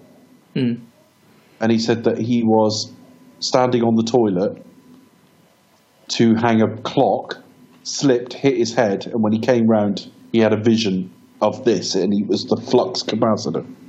And the way Michael J. Fox delivers it, it's literally just like, I'm just desperately saying anything now. I've just got to say, yeah. You know, it's, you can kind of feel like it's almost like hopeless now. It's like, I'm not even convinced this. Well, even by the end of the story, he's losing momentum. He's just like, which is what makes time travel possible. You know, it's like he's done by then. Yeah, it was Cattle Queen of Montana. I've just looked it up. That was the film playing in the square. I did actually remember that correctly, which is unusual because I can never remember that title. But yeah, he opens the door and shows him the picture. He's like this. You mean this? Of course, he later shows him it in the car. So Doc's on board. So Doc's now a believer. So they're telling them all about it. But did he pick up the car, or did he have a conversation first? They have a conversation first because he said he starts talking about plutonium. Yeah. And that's where he says, I think he plays him some of the video actually, and it's the 1.21 gigawatts. Well, he had to pick up the car first, wouldn't he? Because of the. Yes, they must have done. I can't really remember. Considering I know this film like the back of my hand, I've seemed to have forgotten that bit. But anyway, the point is, they're showing him a bit of the video, and he hears himself say the 1.21 gigawatts. 1.21 gigawatts! And he's brilliant in that bit. And he said, well, we just need some plutonium. And it's like, well, I'm sure you can get it in every corner store in 1985, but it's a little harder to come by now. And that's where he says about you need a bolt of lightning. Yeah. Which is just, again, brilliant, because he's got the exact time that's going to happen written on something in his pocket. Yeah, as if, I mean, all this might feel forced, but it's something. I think what's really great about the film, and I don't know if you noticed, there's a really good rhythm. It's quite fast pacing. It has a nice sort of rollingness about it. It goes dead quick. so the dialogue runs off like almost like so efficiently. Like, yes, it's got a very even pace.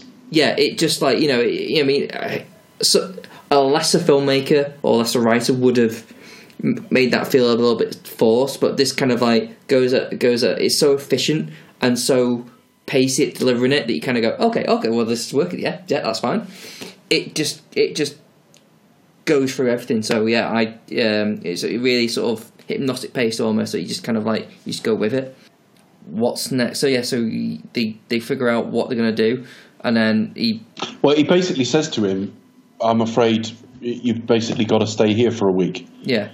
And it's like, well, great, I can hang out, you can show me around the place, and all the rest of it. It's like, no, you can't. Have you interacted with your parent? You can't interact with anyone. Yeah. You haven't, have you? And it's, well, I may have bumped into my parent. And it's like, and then he says about, I can't remember what they say, but he was talking about. No, another thing, he shows him the picture, at first. This is like before they established that, and he sort of said, "Oh, that's a fake one. The hand's missing." That's a fakery because the head's missing. No, I think he says a hand at first. I think it's his hair, actually. Okay, I think Dave's hair is missing, and when we next see it, it's his whole. And it's so throwaway because we don't notice it. Yeah, because you only see it for a split second, but we are getting different versions of that picture each time. So yeah, and then he figures out, and he looks at the picture again, and he starts seeing. They're now starting to fade. So and that's when he figured out, okay, we need to correct it. Your presence here, and he's like, well, they meet and they go to the Enchantment on the Sea dance and all the rest of it. They met when he hit him. Her dad hit him with the car, hit me with the car. Yeah. Try that one again. So it's, yeah. So, so he's basically got to go to school and start trying to get them back together. So I haven't been told he can't and interact hilarity with issues. Yeah, and the first thing we see, he actually sees George. He said, "Which one's your father?" And it's like, that one. And he's got a sign saying "Kick me" on his back. Yeah. Oh god, that's awful. And George is just like, he's so spineless through it all. He's like, oh, okay, that's good fun, yeah. Just. I didn't notice this till recently, but is one of those guys kicking him up the backside that kid who tries to steal Lorraine at the dance? I don't know is the honest factor. Could probably. This film is so tightly made that way, I would think so. But I've never noticed.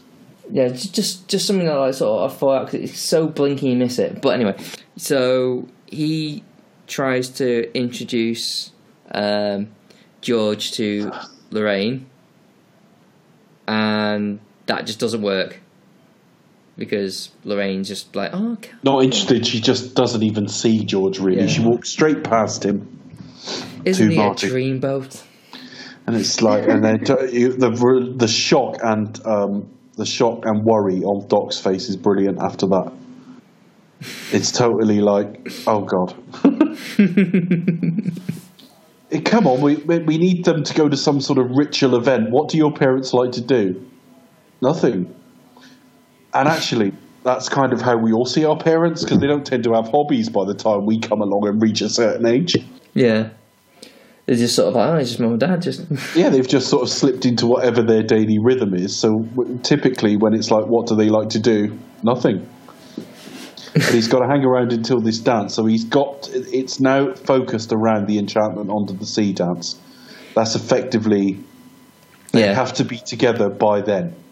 So it's almost like a ticking clock. They've got to be together by then and kiss at that dance. And then have to be there in DeLorean as the thing gets struck by lightning. So where do we go from there? Did he talk to George again? But he keeps trying to sort of hang around with George to get George to ask Lorraine out. And like George is like, she's not interested. I think he goes up to her. I think he goes up. But he thinks like she's interested in Biff, which is kind of like. And quite clearly, Biff is because he's in the canteen, basically trying to touch her up, but very boorishly. Not like manhandling her, basically. Up, but it's manhandling. It's not slyly trying to touch someone up. It's very open, very blatant, and very unwelcome. And again, it's problems I'll have with the sequel because the exaggeration on the Biff character does get a bit ridiculous.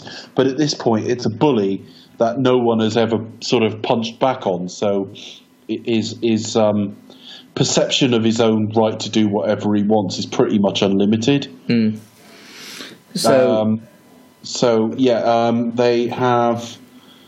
That's what it is. They end up, and also he does. He tells him to leave her alone, and they do square up at each other. So there's now antipathy between Marty and Biff. And then Sinclair gets in just in time, and he sort of, Strickland, yeah. Sorry, Strickland comes in and basically breaks. Sinclair drives in his C5. And then he sort of Biff sort of says, "I'll give you a break since you're new here. Why don't you make like a tree and get out of here?" Which never made any sense, but I never questioned until the sequel. I think they were improvised, weren't they? I don't know if it was or not, but I doubt it. This script was so well written, I'd be very surprised if it's improvised. But you may be right. I think obviously Biff was not as clever to go make like a tree and leave. Yeah, but make like a tree and get out of here. I never questioned, even though it's quite clearly bullshit. It was like, oh. I think it's just to establish that the guy isn't like the smartest guys. No. Yeah.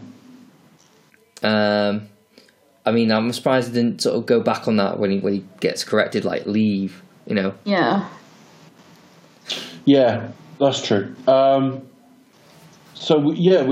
Basically we've got a week or so of this now. We've got Marty trying to get them together and it not working out. She's only interested in him. She even turns up at Doc's place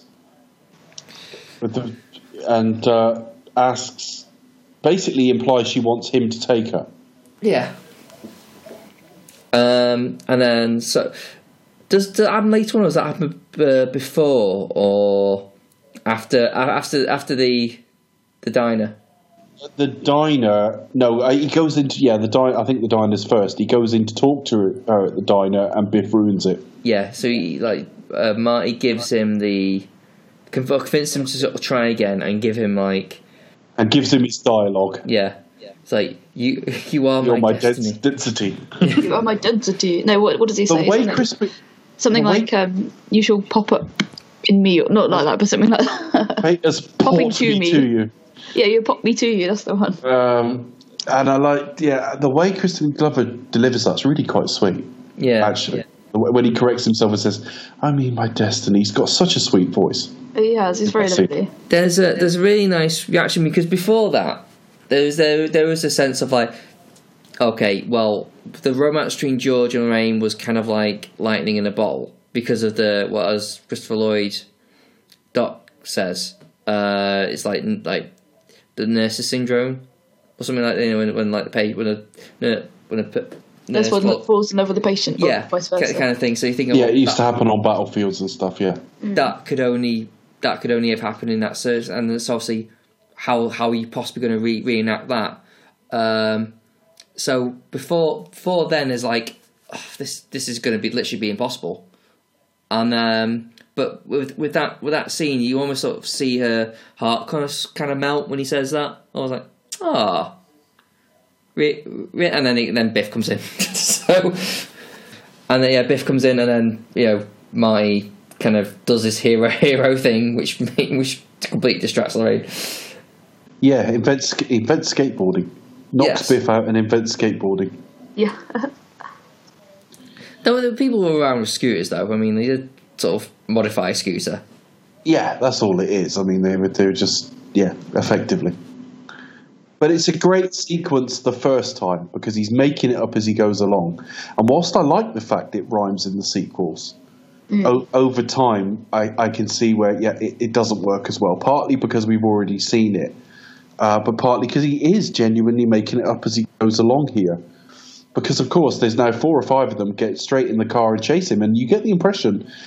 See, I don't know that Biff's meant to be the murderer that he then becomes in the second one, but at the same time, he's lost his head, and he might do Marty some serious damage, if you know what I mean, before.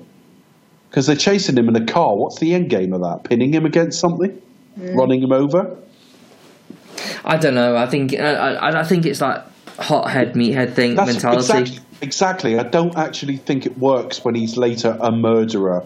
And he's not really a rapist either. He's kind of just got carried away. It is a sexual assault later in the film. I'm not arguing with that. But it's a little bit exaggerated. It's taken a bit too far in the sequels. I think you can... I mean, to be honest, I have to watch the sequels, but if you're thinking about future Biff Tannen, you could say he grew into that because of the circumstances. Oh yeah, sure, he's like definitely. he just kind of. It's almost like when someone is allowed to prosper with those morals, shall we say, it's only going to get worse. So you could say, Yeah, it is sort of nature and nurture. I get it. Yeah, I do get that. But you might be right in terms of like other aspects. So where are we now? So we do the classic thing where he sort of does the cool thing by sort of just letting the skateboard go into the car. So she's desperate for him to take her. She even turns up, as I say, at Doc's place. At the same time, he's now got to get George interested. George is now completely defeated again, and talking about and he also says that he don't want to go because he's watching Mystery Science Theatre that night or whatever it is. Yeah. So then basically Marty gets the idea of wearing all the kit and pretending to be some kind of, alien. Yeah. And while pissing off two very strong sci-fi fans. He's Darth Vader from the planet Vulcan. This was originally a longer scene, and it does lead to continuity errors because sometimes he's got the hairdryer in his belt and sometimes he doesn't.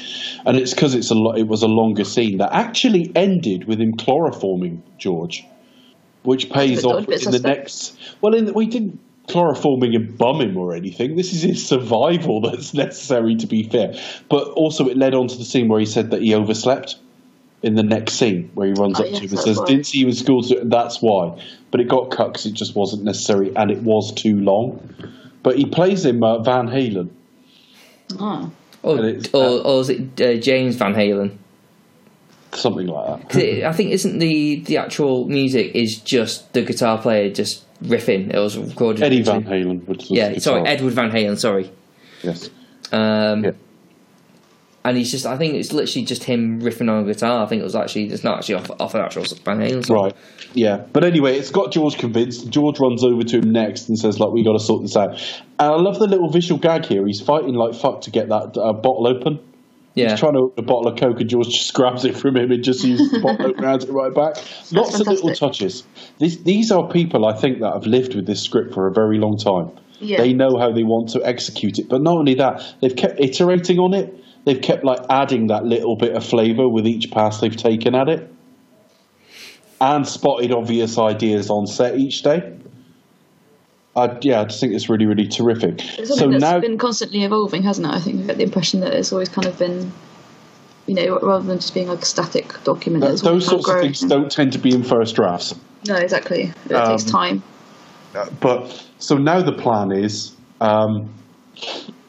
He's going to basically park up with her, try it on, and then George is going to come to her rescue, which is immediately a flawed plan because this woman is desperately horny for him anyway.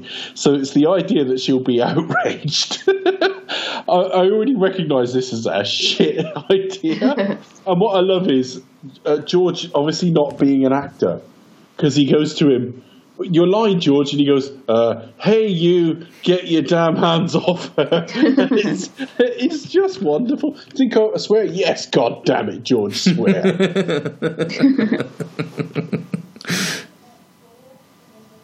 I love it. Yeah. It's really... Oh, so funny. So it's not far from there to actually getting to the night. I'm sure we've missed some stuff out, but we've hit the major beats. We probably have, but we've hit the main beats. I don't know, it is a pretty lean film, really. It is a pretty lean film, and it's only a couple of hours as well. Nothing to it is nothing to it.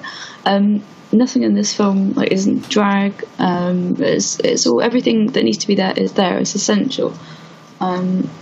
It zips by. It's got a real sense of pace. It rattles along at a really good pace. It's very quick. It's very quick on the mark. It's funny. But I love this as well, and it's the payoff of dialogue, because early on she said about, I've never sat in a parked car with a boy, or girls and nodding, and he pulls up and he says, do you want to just park? Which he thinks his mum's going to go absolutely not to, and she's like, yeah, coat off, fucking nice cleavage showing. Booze and fags straight out. She does have a lovely dress in this film, I will say. She does. I love like the 50s fashion. Yeah, Thompson was so cute at this age. She was about 24 at the time, the actress, but yeah. So young. I think they were probably older than...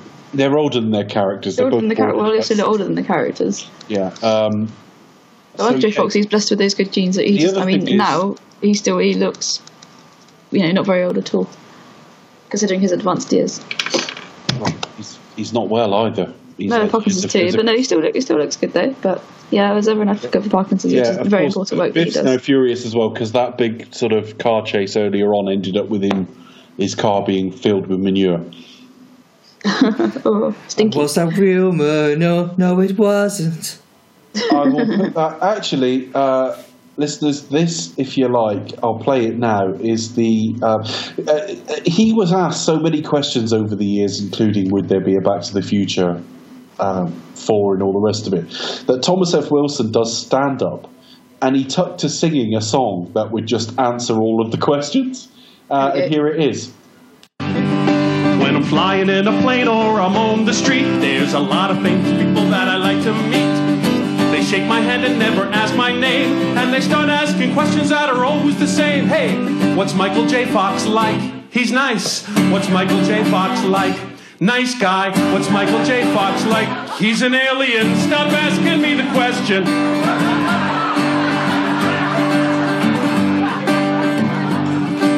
I went to the bar mitzvah of my nephew Josh. Now I'm not Jewish, but I like to nosh. Put on my yarmulke, started to pray, when the rabbi leaned over and I heard him say, hey, was that real manure? No, it wasn't. Was that real manure? No. Was that real manure? It's a movie. Stop asking me the question. Can we take your picture? Come on, look mean. Would you call my friend a butthead on his answering machine? Hey, questions, just fill my head. I went to my doctor said, hey, what does a key grip do? Set up lights. What does the best boy do? Help the key grip. What does a producer do? I don't know. Stop asking me the question. Do you all hang out together? No, we don't. How's Crispin Glover?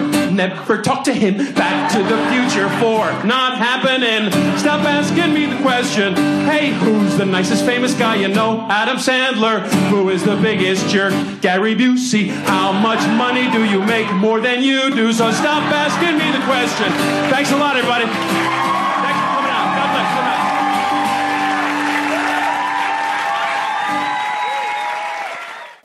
Stop asking me the questions. I know, it's great, isn't it? Really funny, that song. But I love... it's got a real nice flow to it as well. But yeah, so Biff's now out for blood. It cost $300 in 1955 money to fix his car. He's been embarrassed in public. So Marty has got someone wanting to beat him up. Someone wants to fake beat him up. And he's got to try and avoid his mum actually jumping him. It's really awful. Yeah, so it takes him about kind of. Can you imagine Marty thinking this plan's not going well, is it? I love it when he says yeah, and he's just like, it's just like totally not what he's expecting when he asks if she wants to park. I mean, at first she's like drinking, and then she's smoking. Like, Mom. And I just love the fact that he gets again. He's great at varying within sentences, even. We said about it earlier where he says that's what makes time travel possible, and he's losing heart through saying it. Yeah. He can spin on a dime within a sentence. It's the fact where he says you can tell the guy thinking, the character thinking, because, I mean, he says to her, you shouldn't drink. And it's like, he then has to follow it up with, because you may regret it later in life. And as he starts saying that, you can almost see the character thinking, Christ, this sounds really fucking lame. And he goes, and as he says it, it just comes out as, "Oh, I'm so sorry, I've just said that." It's really great. Jesus, you smoke too? He's really shocked by it all. Like spitting on the dashboard. And then she always feels like kissing my brother. That makes sense. Yeah. She basically does jump him in the end, where he says, "Do you ever find yourself in a situation where you've got to act a certain way and you're not sure if you can go through with it?" And it's basically because he realises that in a minute he's got to create a commotion that makes sense when, like, George opens the car and pulls him out and beats him up. Fake beats him up. And of course she takes it as a cue to, like, come on to him. She kisses him, he freezes entirely. And this was in response to them not knowing how to get Marty out of this. That line, "It's like kissing my brother," took several passes at the script for them to come to, and then they were like, perfect, that completely takes the steam out of it. She's no longer attracted to him. He's not going to be forced to make a difficult choice. Yeah, which it makes sense as well. Almost, it's like you can kind of go, okay, well, almost like genetically, you know? Almost like sort of like sensing it almost. So I have to say though, if my mother looked like that, I'd be confused. I know it will be the most like confused boner ever, wouldn't it? It'll be like, just, what do I do with this? The door opens, and again, just so much thought's gone into every scene. Marty thinks it's going to be. He's got a real resigned look to him, like, here we go then, and he's hauled out the car, and it's Biff. And Thomas F. Wilson is fucking scary here. Terrifying. Becca's catchphrase there. Terrifying. I know. I really want to have like a sting for that. I thought it was, like I thought Becca's catchphrase was like, "Hey, do." Yeah, that one.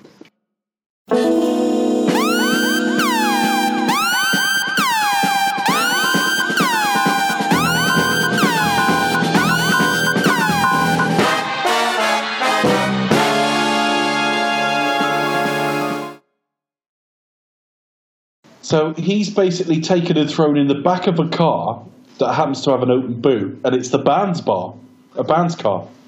They're sat in it having a little bit of a puff, which is quite funny because he says, I don't want any trouble with some this don't concern you spook, which is a racial epithet. And then he says, I don't want any trouble with any reefer addicts. And I just love that we're in an era where, like, anti-drug propaganda made everyone think marijuana was, like, addictive and would, like, mess you up and stuff. And it's now Biff in the car with her when George strolls up ready to do his little part. And just because he's such a deliberately awkward actor and really mannered, and it's just brilliant. Comedically, it's brilliant. This guy walking up going, right, here we go. And when he opens the car door, it's Biff. And because of the size of it, I don't know how tall he really is, but he always... Thomas F. Wilson. Yeah. I don't know. I don't know if there was talk of a recast. Obviously, he wouldn't have been as much taller than Eric Stoltz, of course. I'm just looking him up to see if I can. It's really weird looking at him now. He's 6'2.5". Oh, because that's reasonably tall, isn't it? That's quite... Well, it's reasonably... It's not a giant, but it's tall, and it's tall again. It's tall in 1955, if you think, because average heights would have been a bit less. And we're talking about a 1955 character. But also, it's tall against a 5'5" actor. He's 9.5 inches taller than him. That's significant. Yeah. But, which one? Michael J. Fox? Michael J. Fox, I am...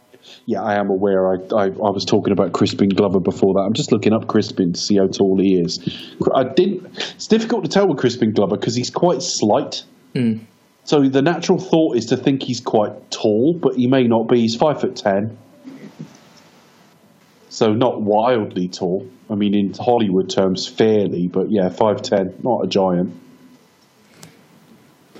Yeah, so Biff's still taller, but he always seems to shoot him as he kind of always seems like towering over everyone, which is always in that sort of cartoon kind of way, like you know, you always see like Looney Tunes and things like that. I think this is probably like, if I had to put money on like everyone's favourite scene of Back to the Future, it'd probably be this. I don't know. Do you know, for all the love I've got of this film, I don't think I've ever even really thought about that. I've never been asked the question, so I don't know. I don't think I've ever thought about it. I guess maybe the the dance with the guitar and things like that, maybe. I mean, yeah, when we get to the dance in a minute, there's a couple of bits of that. I mean, my mother almost collapsed laughing at that scene. We'll come to it later. Yeah. But it's just great storytelling because you've got Biff's in the car, George is there. George is now effectively grabbed by the arm and is in danger of having it broken. Lorraine's terrified for him, and the other thing is they've got to break Marty out of that car. The people breaking him out are the band, and they hurt their hand getting him out. And the cars of that era do look pretty solid, so that's quite realistic. It's almost like the keys are in the boot as well. Yeah, it's Marvin Berry as well. Chuck Berry's cousin, I think. Chuck Berry's cousin, I think. So that leads to how it's invented rock and roll. So now somebody's got to play guitar for them. Biff's got a decision to make. Actually, that is probably one of my favourite scenes because of the Family Guy parody. Oh yeah. We'll get to that because there's a bit I feel like about that. Yeah, you'll have to tell me about it because I'm not sure I've seen the episode, although it might ring a bell when you tell me. So basically Marty dashes out because Biff's in the car. But I love the fact that I don't know that there's ever been a better actor at playing panic. Not fear, I mean comedic panic, than Michael J. Fox. Because he gets out the car and it's like, if they can't play, they can't kiss. And if they can't kiss, they don't fall in love and I'm history.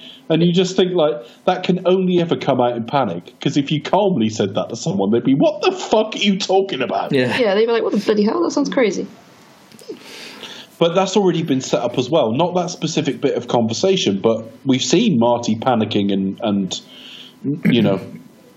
not necessarily explaining himself properly early on. And then we sort of cut between that and what's happening with the car and Biff's manhandling, like pretty much on the verge of rape, and then George comes and does his thing. I love the way that's shot. Yeah. Because it plays up the otherworldliness of George a little bit. You can see why he was a bit of a strange fish in school. Because he looks odd. They use almost like a fisheye camera sort of thing on him as he's looking around and balling his fist up. They're putting some kind of weird echo on Thomas F. Wilson's laughing. Yeah, it's kind of, I wouldn't say it's scary. Becca would say it's terrifying, obviously. Terrifying. But he very viciously pushed her down on a bum. I'd always wonder, like, you think there would have been in some scripts where he actually did hit her? Possibly. Because I keep expecting that. That wouldn't take long to cut out, though. I mean, he sort of does in the second one, doesn't he? In Alternate 85. But yeah, George really, what I love about that as well is it's a nice shorthand for George is really keen on her. Now, you would defend a woman anyway, but his reaction is to her being pushed to the floor. He doesn't care about himself. So many ways you can read that, actually. He doesn't care about himself. It's only when somebody else is threatened he acts. But it's also that it's her. I think what adds to it as well, that he's actually laughing. He pushes down the floor and he's like laughing. He's had enough now of being laughed at and all that. He's laughing at Lorraine. Yes, but both. Yeah. Both, yeah. And it just ends and the music builds, or the music builds up on it. The fist clenches. Yeah, the fist clenches and he knocks him out. Which I love. Yeah, the timing of it as well. You see it, and then Marty, and literally just sort of, and then literally just as that happens, Marty sort of like comes in just see it himself, and then because he's just got out of the car, and it's just, and I think it's that moment for me. He races back to see that, then he goes back to say, "You've got to play." But yeah, he sees it just in time. It's great, and yeah, I think it's just that sort of, it's that time when his dad came through for him. It would have been like everything would have been lost had George done the thing that he normally would have done. The other thing is, all the way through the film, we do get occasional looks at that picture. They're fading. Marty is quite close to his own life force starting to fade out. Yeah, that's kind of like your your timer, really, isn't it? That's kind of like the race against time element, literally. Yeah. Countdown to disaster. So he goes back to beg them to play, and then the next thing you see he's on stage playing very stiffly himself, which again is just wonderful move of Michael J. Fox. He's brilliant, isn't he?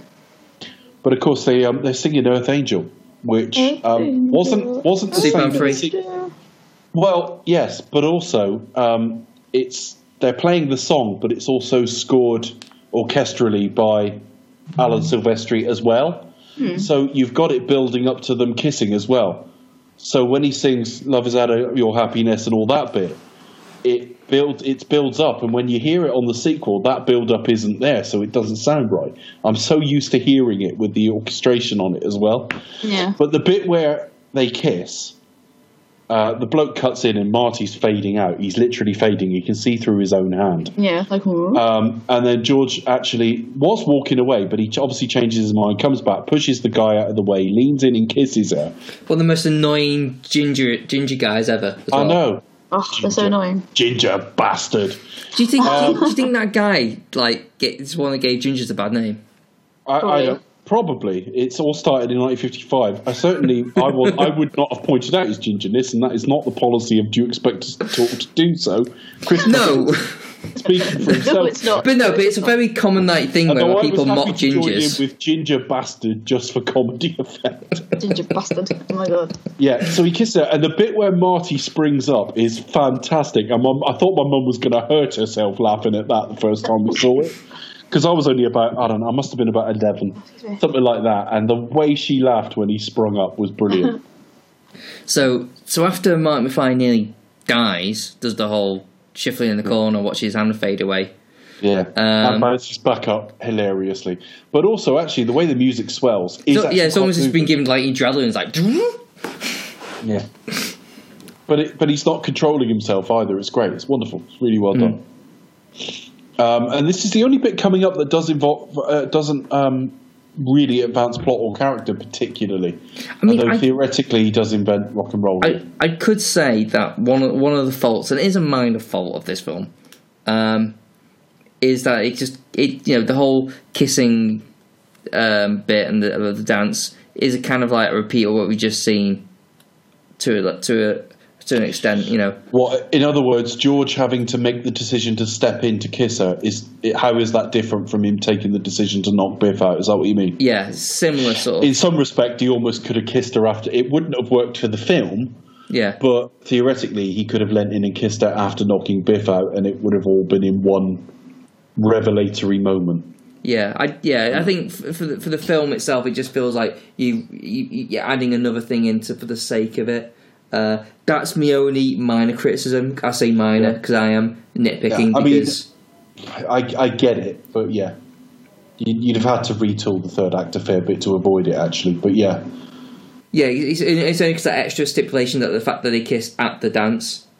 Now they must have been very impressed by Marty's last 20 seconds of that song, because they're desperate for him to do another song, whereas for like the middle minute of that song, he was making weird twanging noises and looking like he was about to pass out. He was like curled up in the corner, not playing a song. I know, and then he went, I can't play. But 20 seconds of competency and they've gone, let's do another one. Yeah, how about you sing on this? Yeah, and I love the fact he goes, this is an oldie? And then he tells them, and what I love is that he just tells them what like key it's in, and they're away. Perfect. That's proper musician's boy, isn't it? He plays Johnny B. Good, which is pretty cool. It's all right. The dancing's, it's all very cool. I kind of like this. Yeah, I mean, look, even if you think it's a bit cheesy, I think the film's like earned the right at this point. And also, you do need to take a breath between what we've just seen and the conclusion of Marty's arc. Yes. If you'd gone straight from that to, right, I'm jumping in my DeLorean, it would be, it needs that break. So you don't need it, but you kind of do need it. And it was one of those things they did nearly cut. And yet it's quite an iconic part of the film. So I'm glad it's here. Yeah, I mean, I think, for its fault, I mean, I always think what Doc says later on, when he realised he didn't tear up the note, that's another thing we didn't talk about, was the fact that Doc actually watching a video back over saying like, they found me. I don't know how, but he's found me. And you don't actually get any... no real comments made about that going forward, but a few times during the film, Marty tries to tell him and he won't have it. You mustn't know too much about your own future. No. The way that eventually it ends up with him sat in a diner just before the dance, writing it to him in a letter. At that, and he slides it into a pocket of the thing covering the DeLorean, and then it's forgotten about until right near the end. So the later one where he goes, "What the hell?" That's kind of how I feel. You just got to go, what the hell? And yeah, so we get that whole scene where I think Becca says, "Well, the Family Guy episode." So it's the episode where they go back to the 80s. I don't think I've seen it. And Brian, it's basically Brian, and he does "Never Gonna Give You Up" on the keyboard. Oh, hang on, that rings a bell. I might have seen it. I might have seen that bit. Anyway. The sole reason why I love that parody so much is the reaction, how like in Back to the Future, everyone's fucking loving Johnny B. Good. And then it's only when he gets like a bit in dances. Yeah, it's really when he gets a bit out of it, you're like kind of like stood there shocked, and it's just the reaction in Family Guy. You see this one voice from the crowd going, "I wasn't enjoying that at all." It's like, so that's the bit always makes me laugh. Which bit? And then we get Marty dashing to the town square. He's late as well, which is a theme through the film anyway, but it's exacerbated by the fact that he had to stay to do another song, basically. That's what's caused this. Yeah.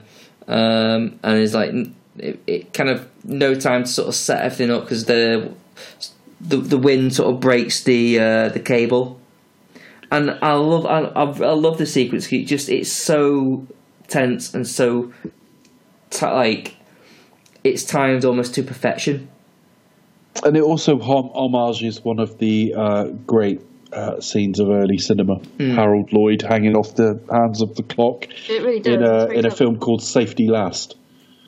Christopher Lloyd hanging off the face of a clock. That's basically homaging that. That's where they got the idea from, anyway. And that's very clever. It's a really, unless you're not familiar with the history of cinema, very few will get that callback. And also just the bit before just to interject, just to say, it doesn't matter if you don't get it either. It's just added flavour if you do. Yeah, it's also the bit where like when they say goodbye when he's getting in the car, there's the element of like almost like suddenly knows like, no, you're not going to be there. It's beautifully acted for a film that's comedy. Whenever I've seen other time travel films, and I mentioned it earlier, Hot Tub Time Machine, which no one's pretending is in the same league, and it's not to its detriment that it isn't, but you don't get this range of flavour. You don't get... they do the funny bits okay, and this film does the funny bits okay, but it's got real heart as well. And that's what, likens it to It's a Wonderful Life. You've seen an alternative world, which we'll see even more of in 2, but it's got a real heart in it, and almost, almost like a nostalgia within the film for wanting things back as they were. So, they have a hug. He rips up the note. He sort of tells him off. Again, it's one of his strong rules. So obviously this is like... You imagine like Michael J. Fox or Marty just sort of being like, fuck, there's no time. For fuck's sake. And also, like he has to go, and so like a little bit upset about, emotions are running high at the moment. So, and meanwhile, but again, they are up against, and it's a very clever thing to be able to do within a time travel story, because Terminator Genesis fucked this up. In Terminator Genesis, and I'm presuming we'll cover the Terminator films one day, but you've got, we must get to the future as soon as possible. And it's like, that makes no sense on so many levels. So it's very difficult to have a ticking clock in a time travel film, and they've managed it here perfectly. Oh, yeah, because it can only be at one point when they can actually do it. Yes. So... because of the lightning. Yes. it's a smart plot device. So yeah, Marty's actually sort of just left to kind of stay in the car and accelerate at a certain point, and you left to Christopher Lloyd basically doing the main heroics. When it comes to like sort of sliding down a rope and just getting to like plug the wire in just in time. Yeah. Which I think is just beautiful. It's the bit where he pulls on it and it pulls out and he looks down and notices the other end's gone. It's the bit where he just goes, oh! He does that earlier when he's showing him how it's going to work on the model and the bin catches fire. Yeah. That's really funny as well, his reaction there. Damn. It's like Becca's reaction when you say you don't like something. But yeah, that's all of the plot from now on, really, isn't it? It's basically Doc trying to get all that done in time. It is done in time. He does catch he catches the cable that's sort of stretched across the sort of road, and he's got to hit it. Yeah, and he's transported back to the time, and he drives into the cinema where the Gremlins are watching that film. Is it the same one? Yeah, the Gremlins is shot on the Universal backlot as well. So if you see the opening credits of Gremlins, you're looking down at the square of Hill Valley, but with a matte painting over the top of it to make it look slightly different. But they go to the cinema at one point, and it's that cinema that's at the end of that road in this film, yeah. And then he bumps into a tramp. The car won't start again. He bumps into red. This is California Raisins paid for a product placement, and it's basically the bench with the bum laying on. And and then you see the delivering terrorist sort of drive past him. Yeah, he does actually he has set it back 10 minutes before, actually, just before he set off. Yeah, because he was so upset he couldn't get to talk to Doc. But the car breaks down again because the car's been breaking down all the way through again. Everything in this film is trailed perfectly. And he gets to Lone Pine Mall as it now ends. But again, if you don't notice that, you don't miss anything. It's now Lone Pine Mall. And he gets there just as Doc is shot. And he actually watches himself go back. Mm. And see the Delivering Terrorist just crash into something. Yeah, which always makes me sort of a little bit like, wouldn't you be a little bit concerned about the two actual armed terrorists? Because that didn't look like it would kill. It didn't. I mean, you could get injured, but it didn't strike me as something that would kill anyone except for some sort of very freak contact. Yeah, I mean, usually in movie law, you have to the vehicle has to explode for you to assume everyone's dead. Yeah, rest of the time they just get out and sort of shake their head a bit. Yeah. But yeah, no. So Marty runs to Doc and goes, "No, Doc, no!" Oh, bollocks! Yeah, and then he just magically gets up and he's wearing a bulletproof vest. And one of my thoughts is like, what if they shot you in the face? Yeah. Which is Dumb and Dumber quote, really.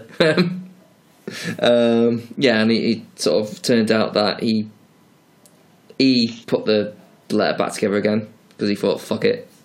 Well, at that point, there comes a point where if you're warning somebody all week that you shouldn't be knowing these things, and they're still desperate to tell you and agitated about it, you can imagine that eventually you might think, "No, there's got to be something here I need to know."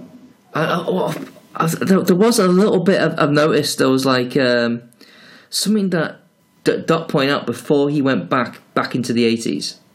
He sort of, they mentioned something about like, oh yeah, he picked on the fact that that something was slightly different. And he was like, oh, never mind.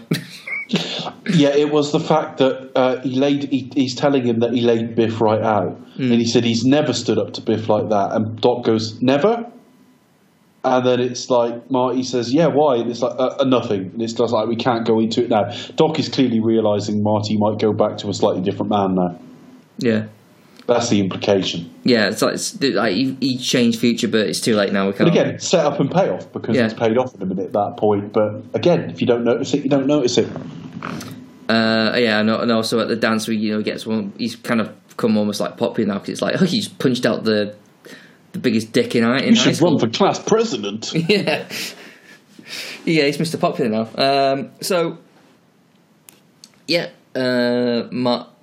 Soon we go from Doc.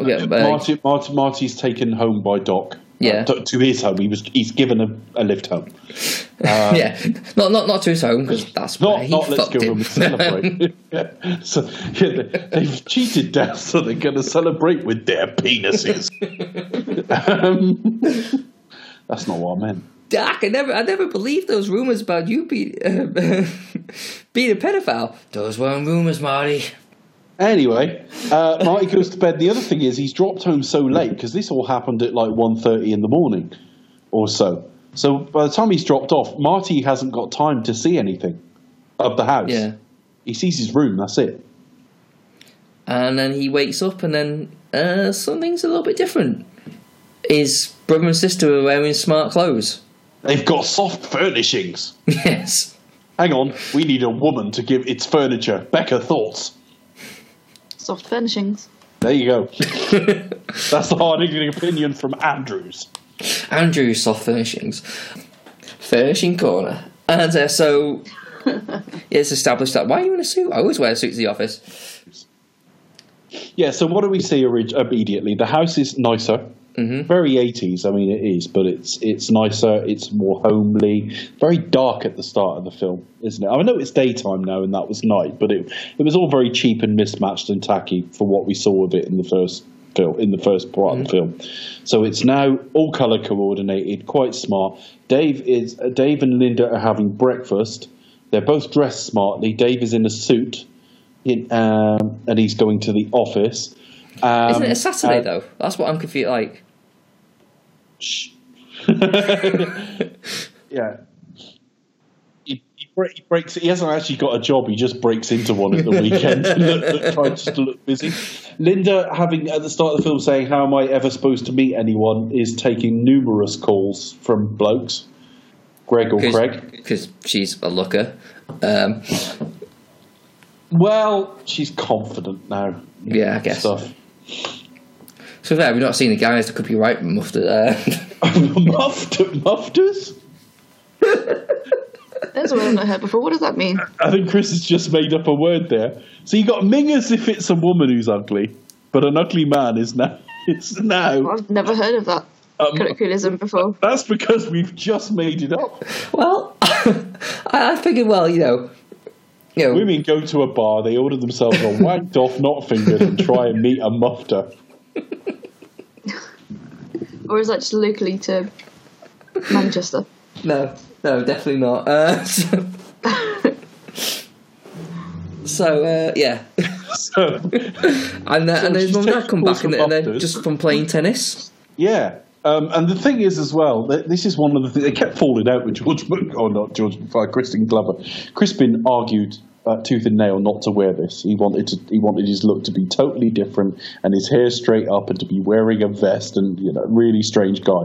But yeah, they're both aging a lot better. She is noticeably slimmer with better skin, albeit it's prosthetics. Mm. They're active and they do things together. And again, set up payoff. Earlier in the film, what do your parents like to do together? Nothing. At this point, now they're out and about. Now, we will have problems when we get to sequels, because in the early 70s, he was a famous author in the sequels. And here in 1985, his first book is being published. We find out he's now going up to the left. Oh, yeah, because he never liked anyone. His stories, didn't he? He didn't like anyone to read his stories in case anyone didn't like him. Now he's gone for it and he's been published. I'm assuming he's done better professionally in this. So his money. Yeah. I always thought, how did he make money as an author and how was he famous? Well, that is a fault in the sequels. But here, no one's saying he's got greater wealth particularly, but he's doing better at work. He's got a BMW. Marty still thinks the car's been totaled, but it's outside and it's a BMW, and Biff is polishing it. Mm.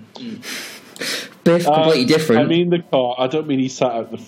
I didn't mean that as a euphemism. Biff's not outside having a wank. But Biff's like literally got like completely just like. Still looks like Donald Trump, but is very. He's in a velvet. He's in a velvet tracksuit, and he's just happy to be here. He's Mr. Friendly. He's like, he's there doing favours for George now. He's still got aggression, but he's frightened of George, and he's basically the McFly's bitch now. Yeah. And he comes in a bit later going, your first book's been published. Oh, hey, Marty. Yeah.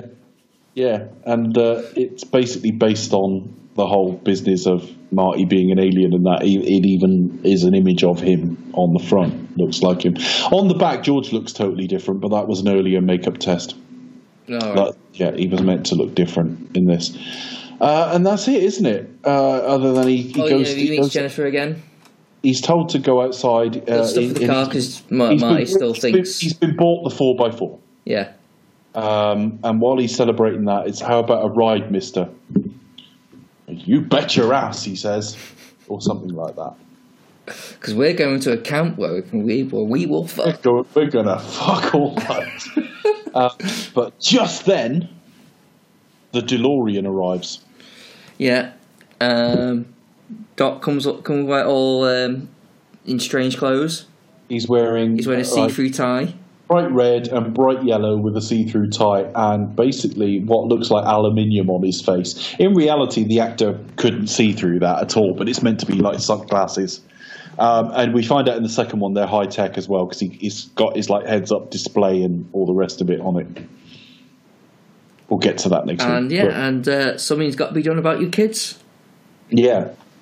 And then they set off, and where we're going, we don't need roads, and the DeLorean can now fly. It doesn't need plutonium anymore. It can run on trash, which is effectively a coffee maker that they put it in on as a prop on there. And that was only ever meant to be a joke. That was it in credits, but that was only ever meant to be a joke. There was never a sequel in mind. No. I mean, to me, that works as an ending. I like that. I mean, I like that as a one-off. And off they go to their for more adventures, and that's it. Yeah. It's more of a what ending, really. It's kind of like, which I like. I've got mixed feelings, because I like plenty about the sequels, and I find the second one absolutely fascinating. But at the same time, there is a small part of me that wishes this was the only one. Yeah. Yeah, same here as well. Yeah, I'm with you on that. If it was just a one-off, it'd be perfect, wouldn't it? But I mean, I didn't see that the sequels spoil it as such, because they add more to the mythos and to the world. But they're of the way film. more cartoonish than this. Yeah, definitely. I'll go first on final thoughts. I don't have a lot to add, because I've done obviously probably the bulk of the talking through this, and I've said quite a lot as we go through it. The script is as tight as any script I've ever seen. The acting is all pitch perfect. So many of the visuals in it are iconic. I think this is the best film of the 1980s, and that's all I'm going to say. And not so much more than that. No, I'm kidding. Yeah, not Die Hard, not Octopussy, not Superman, not... I don't know. A View to a Kill? Bueller, not... Wanker. Not... Breakfast Club, not 16 Candles, not... You don't have to name every film of the 1980s. E.T. Not Top Gun, not... There's plenty of great films. E.T.'s a great film, and I'm not arguing. Not Raiders, not, Well, the problem is, how can you name Raiders the best film of the 80s when, yes, it might be the best of the four, but I actually prefer the third one without necessarily thinking it's a better film. If there was a sequel to this that I didn't think was as good but liked it more, I wouldn't be calling this the best film of the 80s. No, I mean, it's very subjective, isn't it? To each their own, really. Of course, but I mean, I don't think I've encountered a better script than this. No. And I would say it's certainly one of the best films we've ever covered. Certainly. Final thought. Okay, I'll go next. Yeah, I mean, to be honest, I'm with Dave. It's one of my favourite films. There's something kind of magical. It's not perfect. It's not an ounce of fat, and I think when it comes to film criticism, not enough gets talked about sometimes when a film is so lean. Like, it doesn't waste it. It's got a really nice 90-minute or under 2 hours running time, and it just flows, and that has every scene means something. And I don't think that really gets talked about enough. We hear a lot of stuff out being baggy and overlong, but when I think it's one of the tragedies, Chris, when directors get more successful. Yeah. Because James Cameron, when you go back to like The Terminator, perfect lean film. and now his films are getting longer and longer and longer. And with the exception of Dunkirk, it's been happening to Nolan for years as well. You're absolutely right. There's not enough. And now that's not to say a film like Justice League comes out and I think it's too short. You know, it is horses for courses, but it's not how long the film is, it's how it uses its running time. And this film is exactly the length it needs to be, almost to the second. Yeah. I can't really fault it at all, really. I think the performances are great. It's got a really good heart to it. It's funny. It's universal. Like, it's so easy to watch. Like, I showed this to my niece and my nephews. Just out of like, just to kind of like just see if they liked it or not, and yeah, they really enjoyed it. In fact, I sort of because I bought the Blu-ray and I was like, I wanted to get rid of the DVD, so I figured, well, if they like the first one, I'll just give them the DVD box set so they can just have. So I just gave it to them because they like the first one so much. So yeah, I think it's great. I think it is a classic in all manner of respects. I think it's held up now today. And I think it will stand the test of time quite easily. I think it has done already.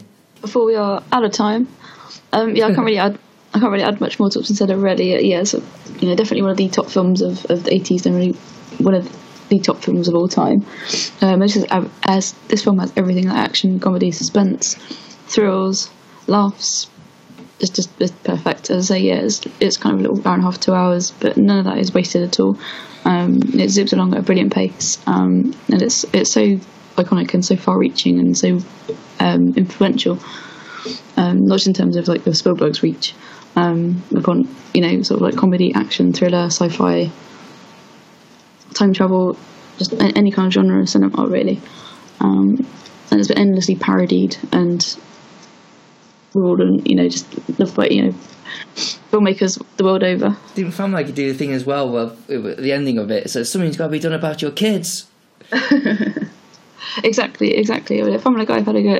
Simpsons have had a go. I mean, Rick and Morty. It's what you've got to look at. Well, Reagan used "Where We're Going, We Don't Need Roads" in the State exactly. Exactly. Even American presidents have been influenced by it, and likewise as well. So we've seen with Biff and Uncanny Trump. Impressions as we've seen go on, and as we'll see next week as well. It's just one of my all-time favourite movies, definitely. I don't know much about it though, which is bollocks. I know loads about it, but I've got a queue in fun facts. Becca. Fun facts. Fun fact number one. A lot of these we've already touched upon. Michael J. Fox and Bruce McGregor were actually nearly the same age, despite playing father and son. I think it was like 4 or 5 years between them. Yeah, but to be fair, like the bit when he actually is older is there's prosthetic work, and they're supposed to be like the same age anyway when they go back. Exactly. Yeah, I just think I always find it a bit funny, but obviously he, with his good, useful genes, he always looks good. Fun fact number 2: Lorraine was named for Roy Scheider's wife in Jaws. Fun fact number 3. Hang on, just to explain that one, they didn't go, let's name her after. Oh no. Lorraine Gary's in Jaws. No. What it is Sid Sheinberg wanted changes, including Spaceman from Pluto, and the whole thing of the whole thing about the chimp and all the rest of it. He wanted to change the character to Lorraine.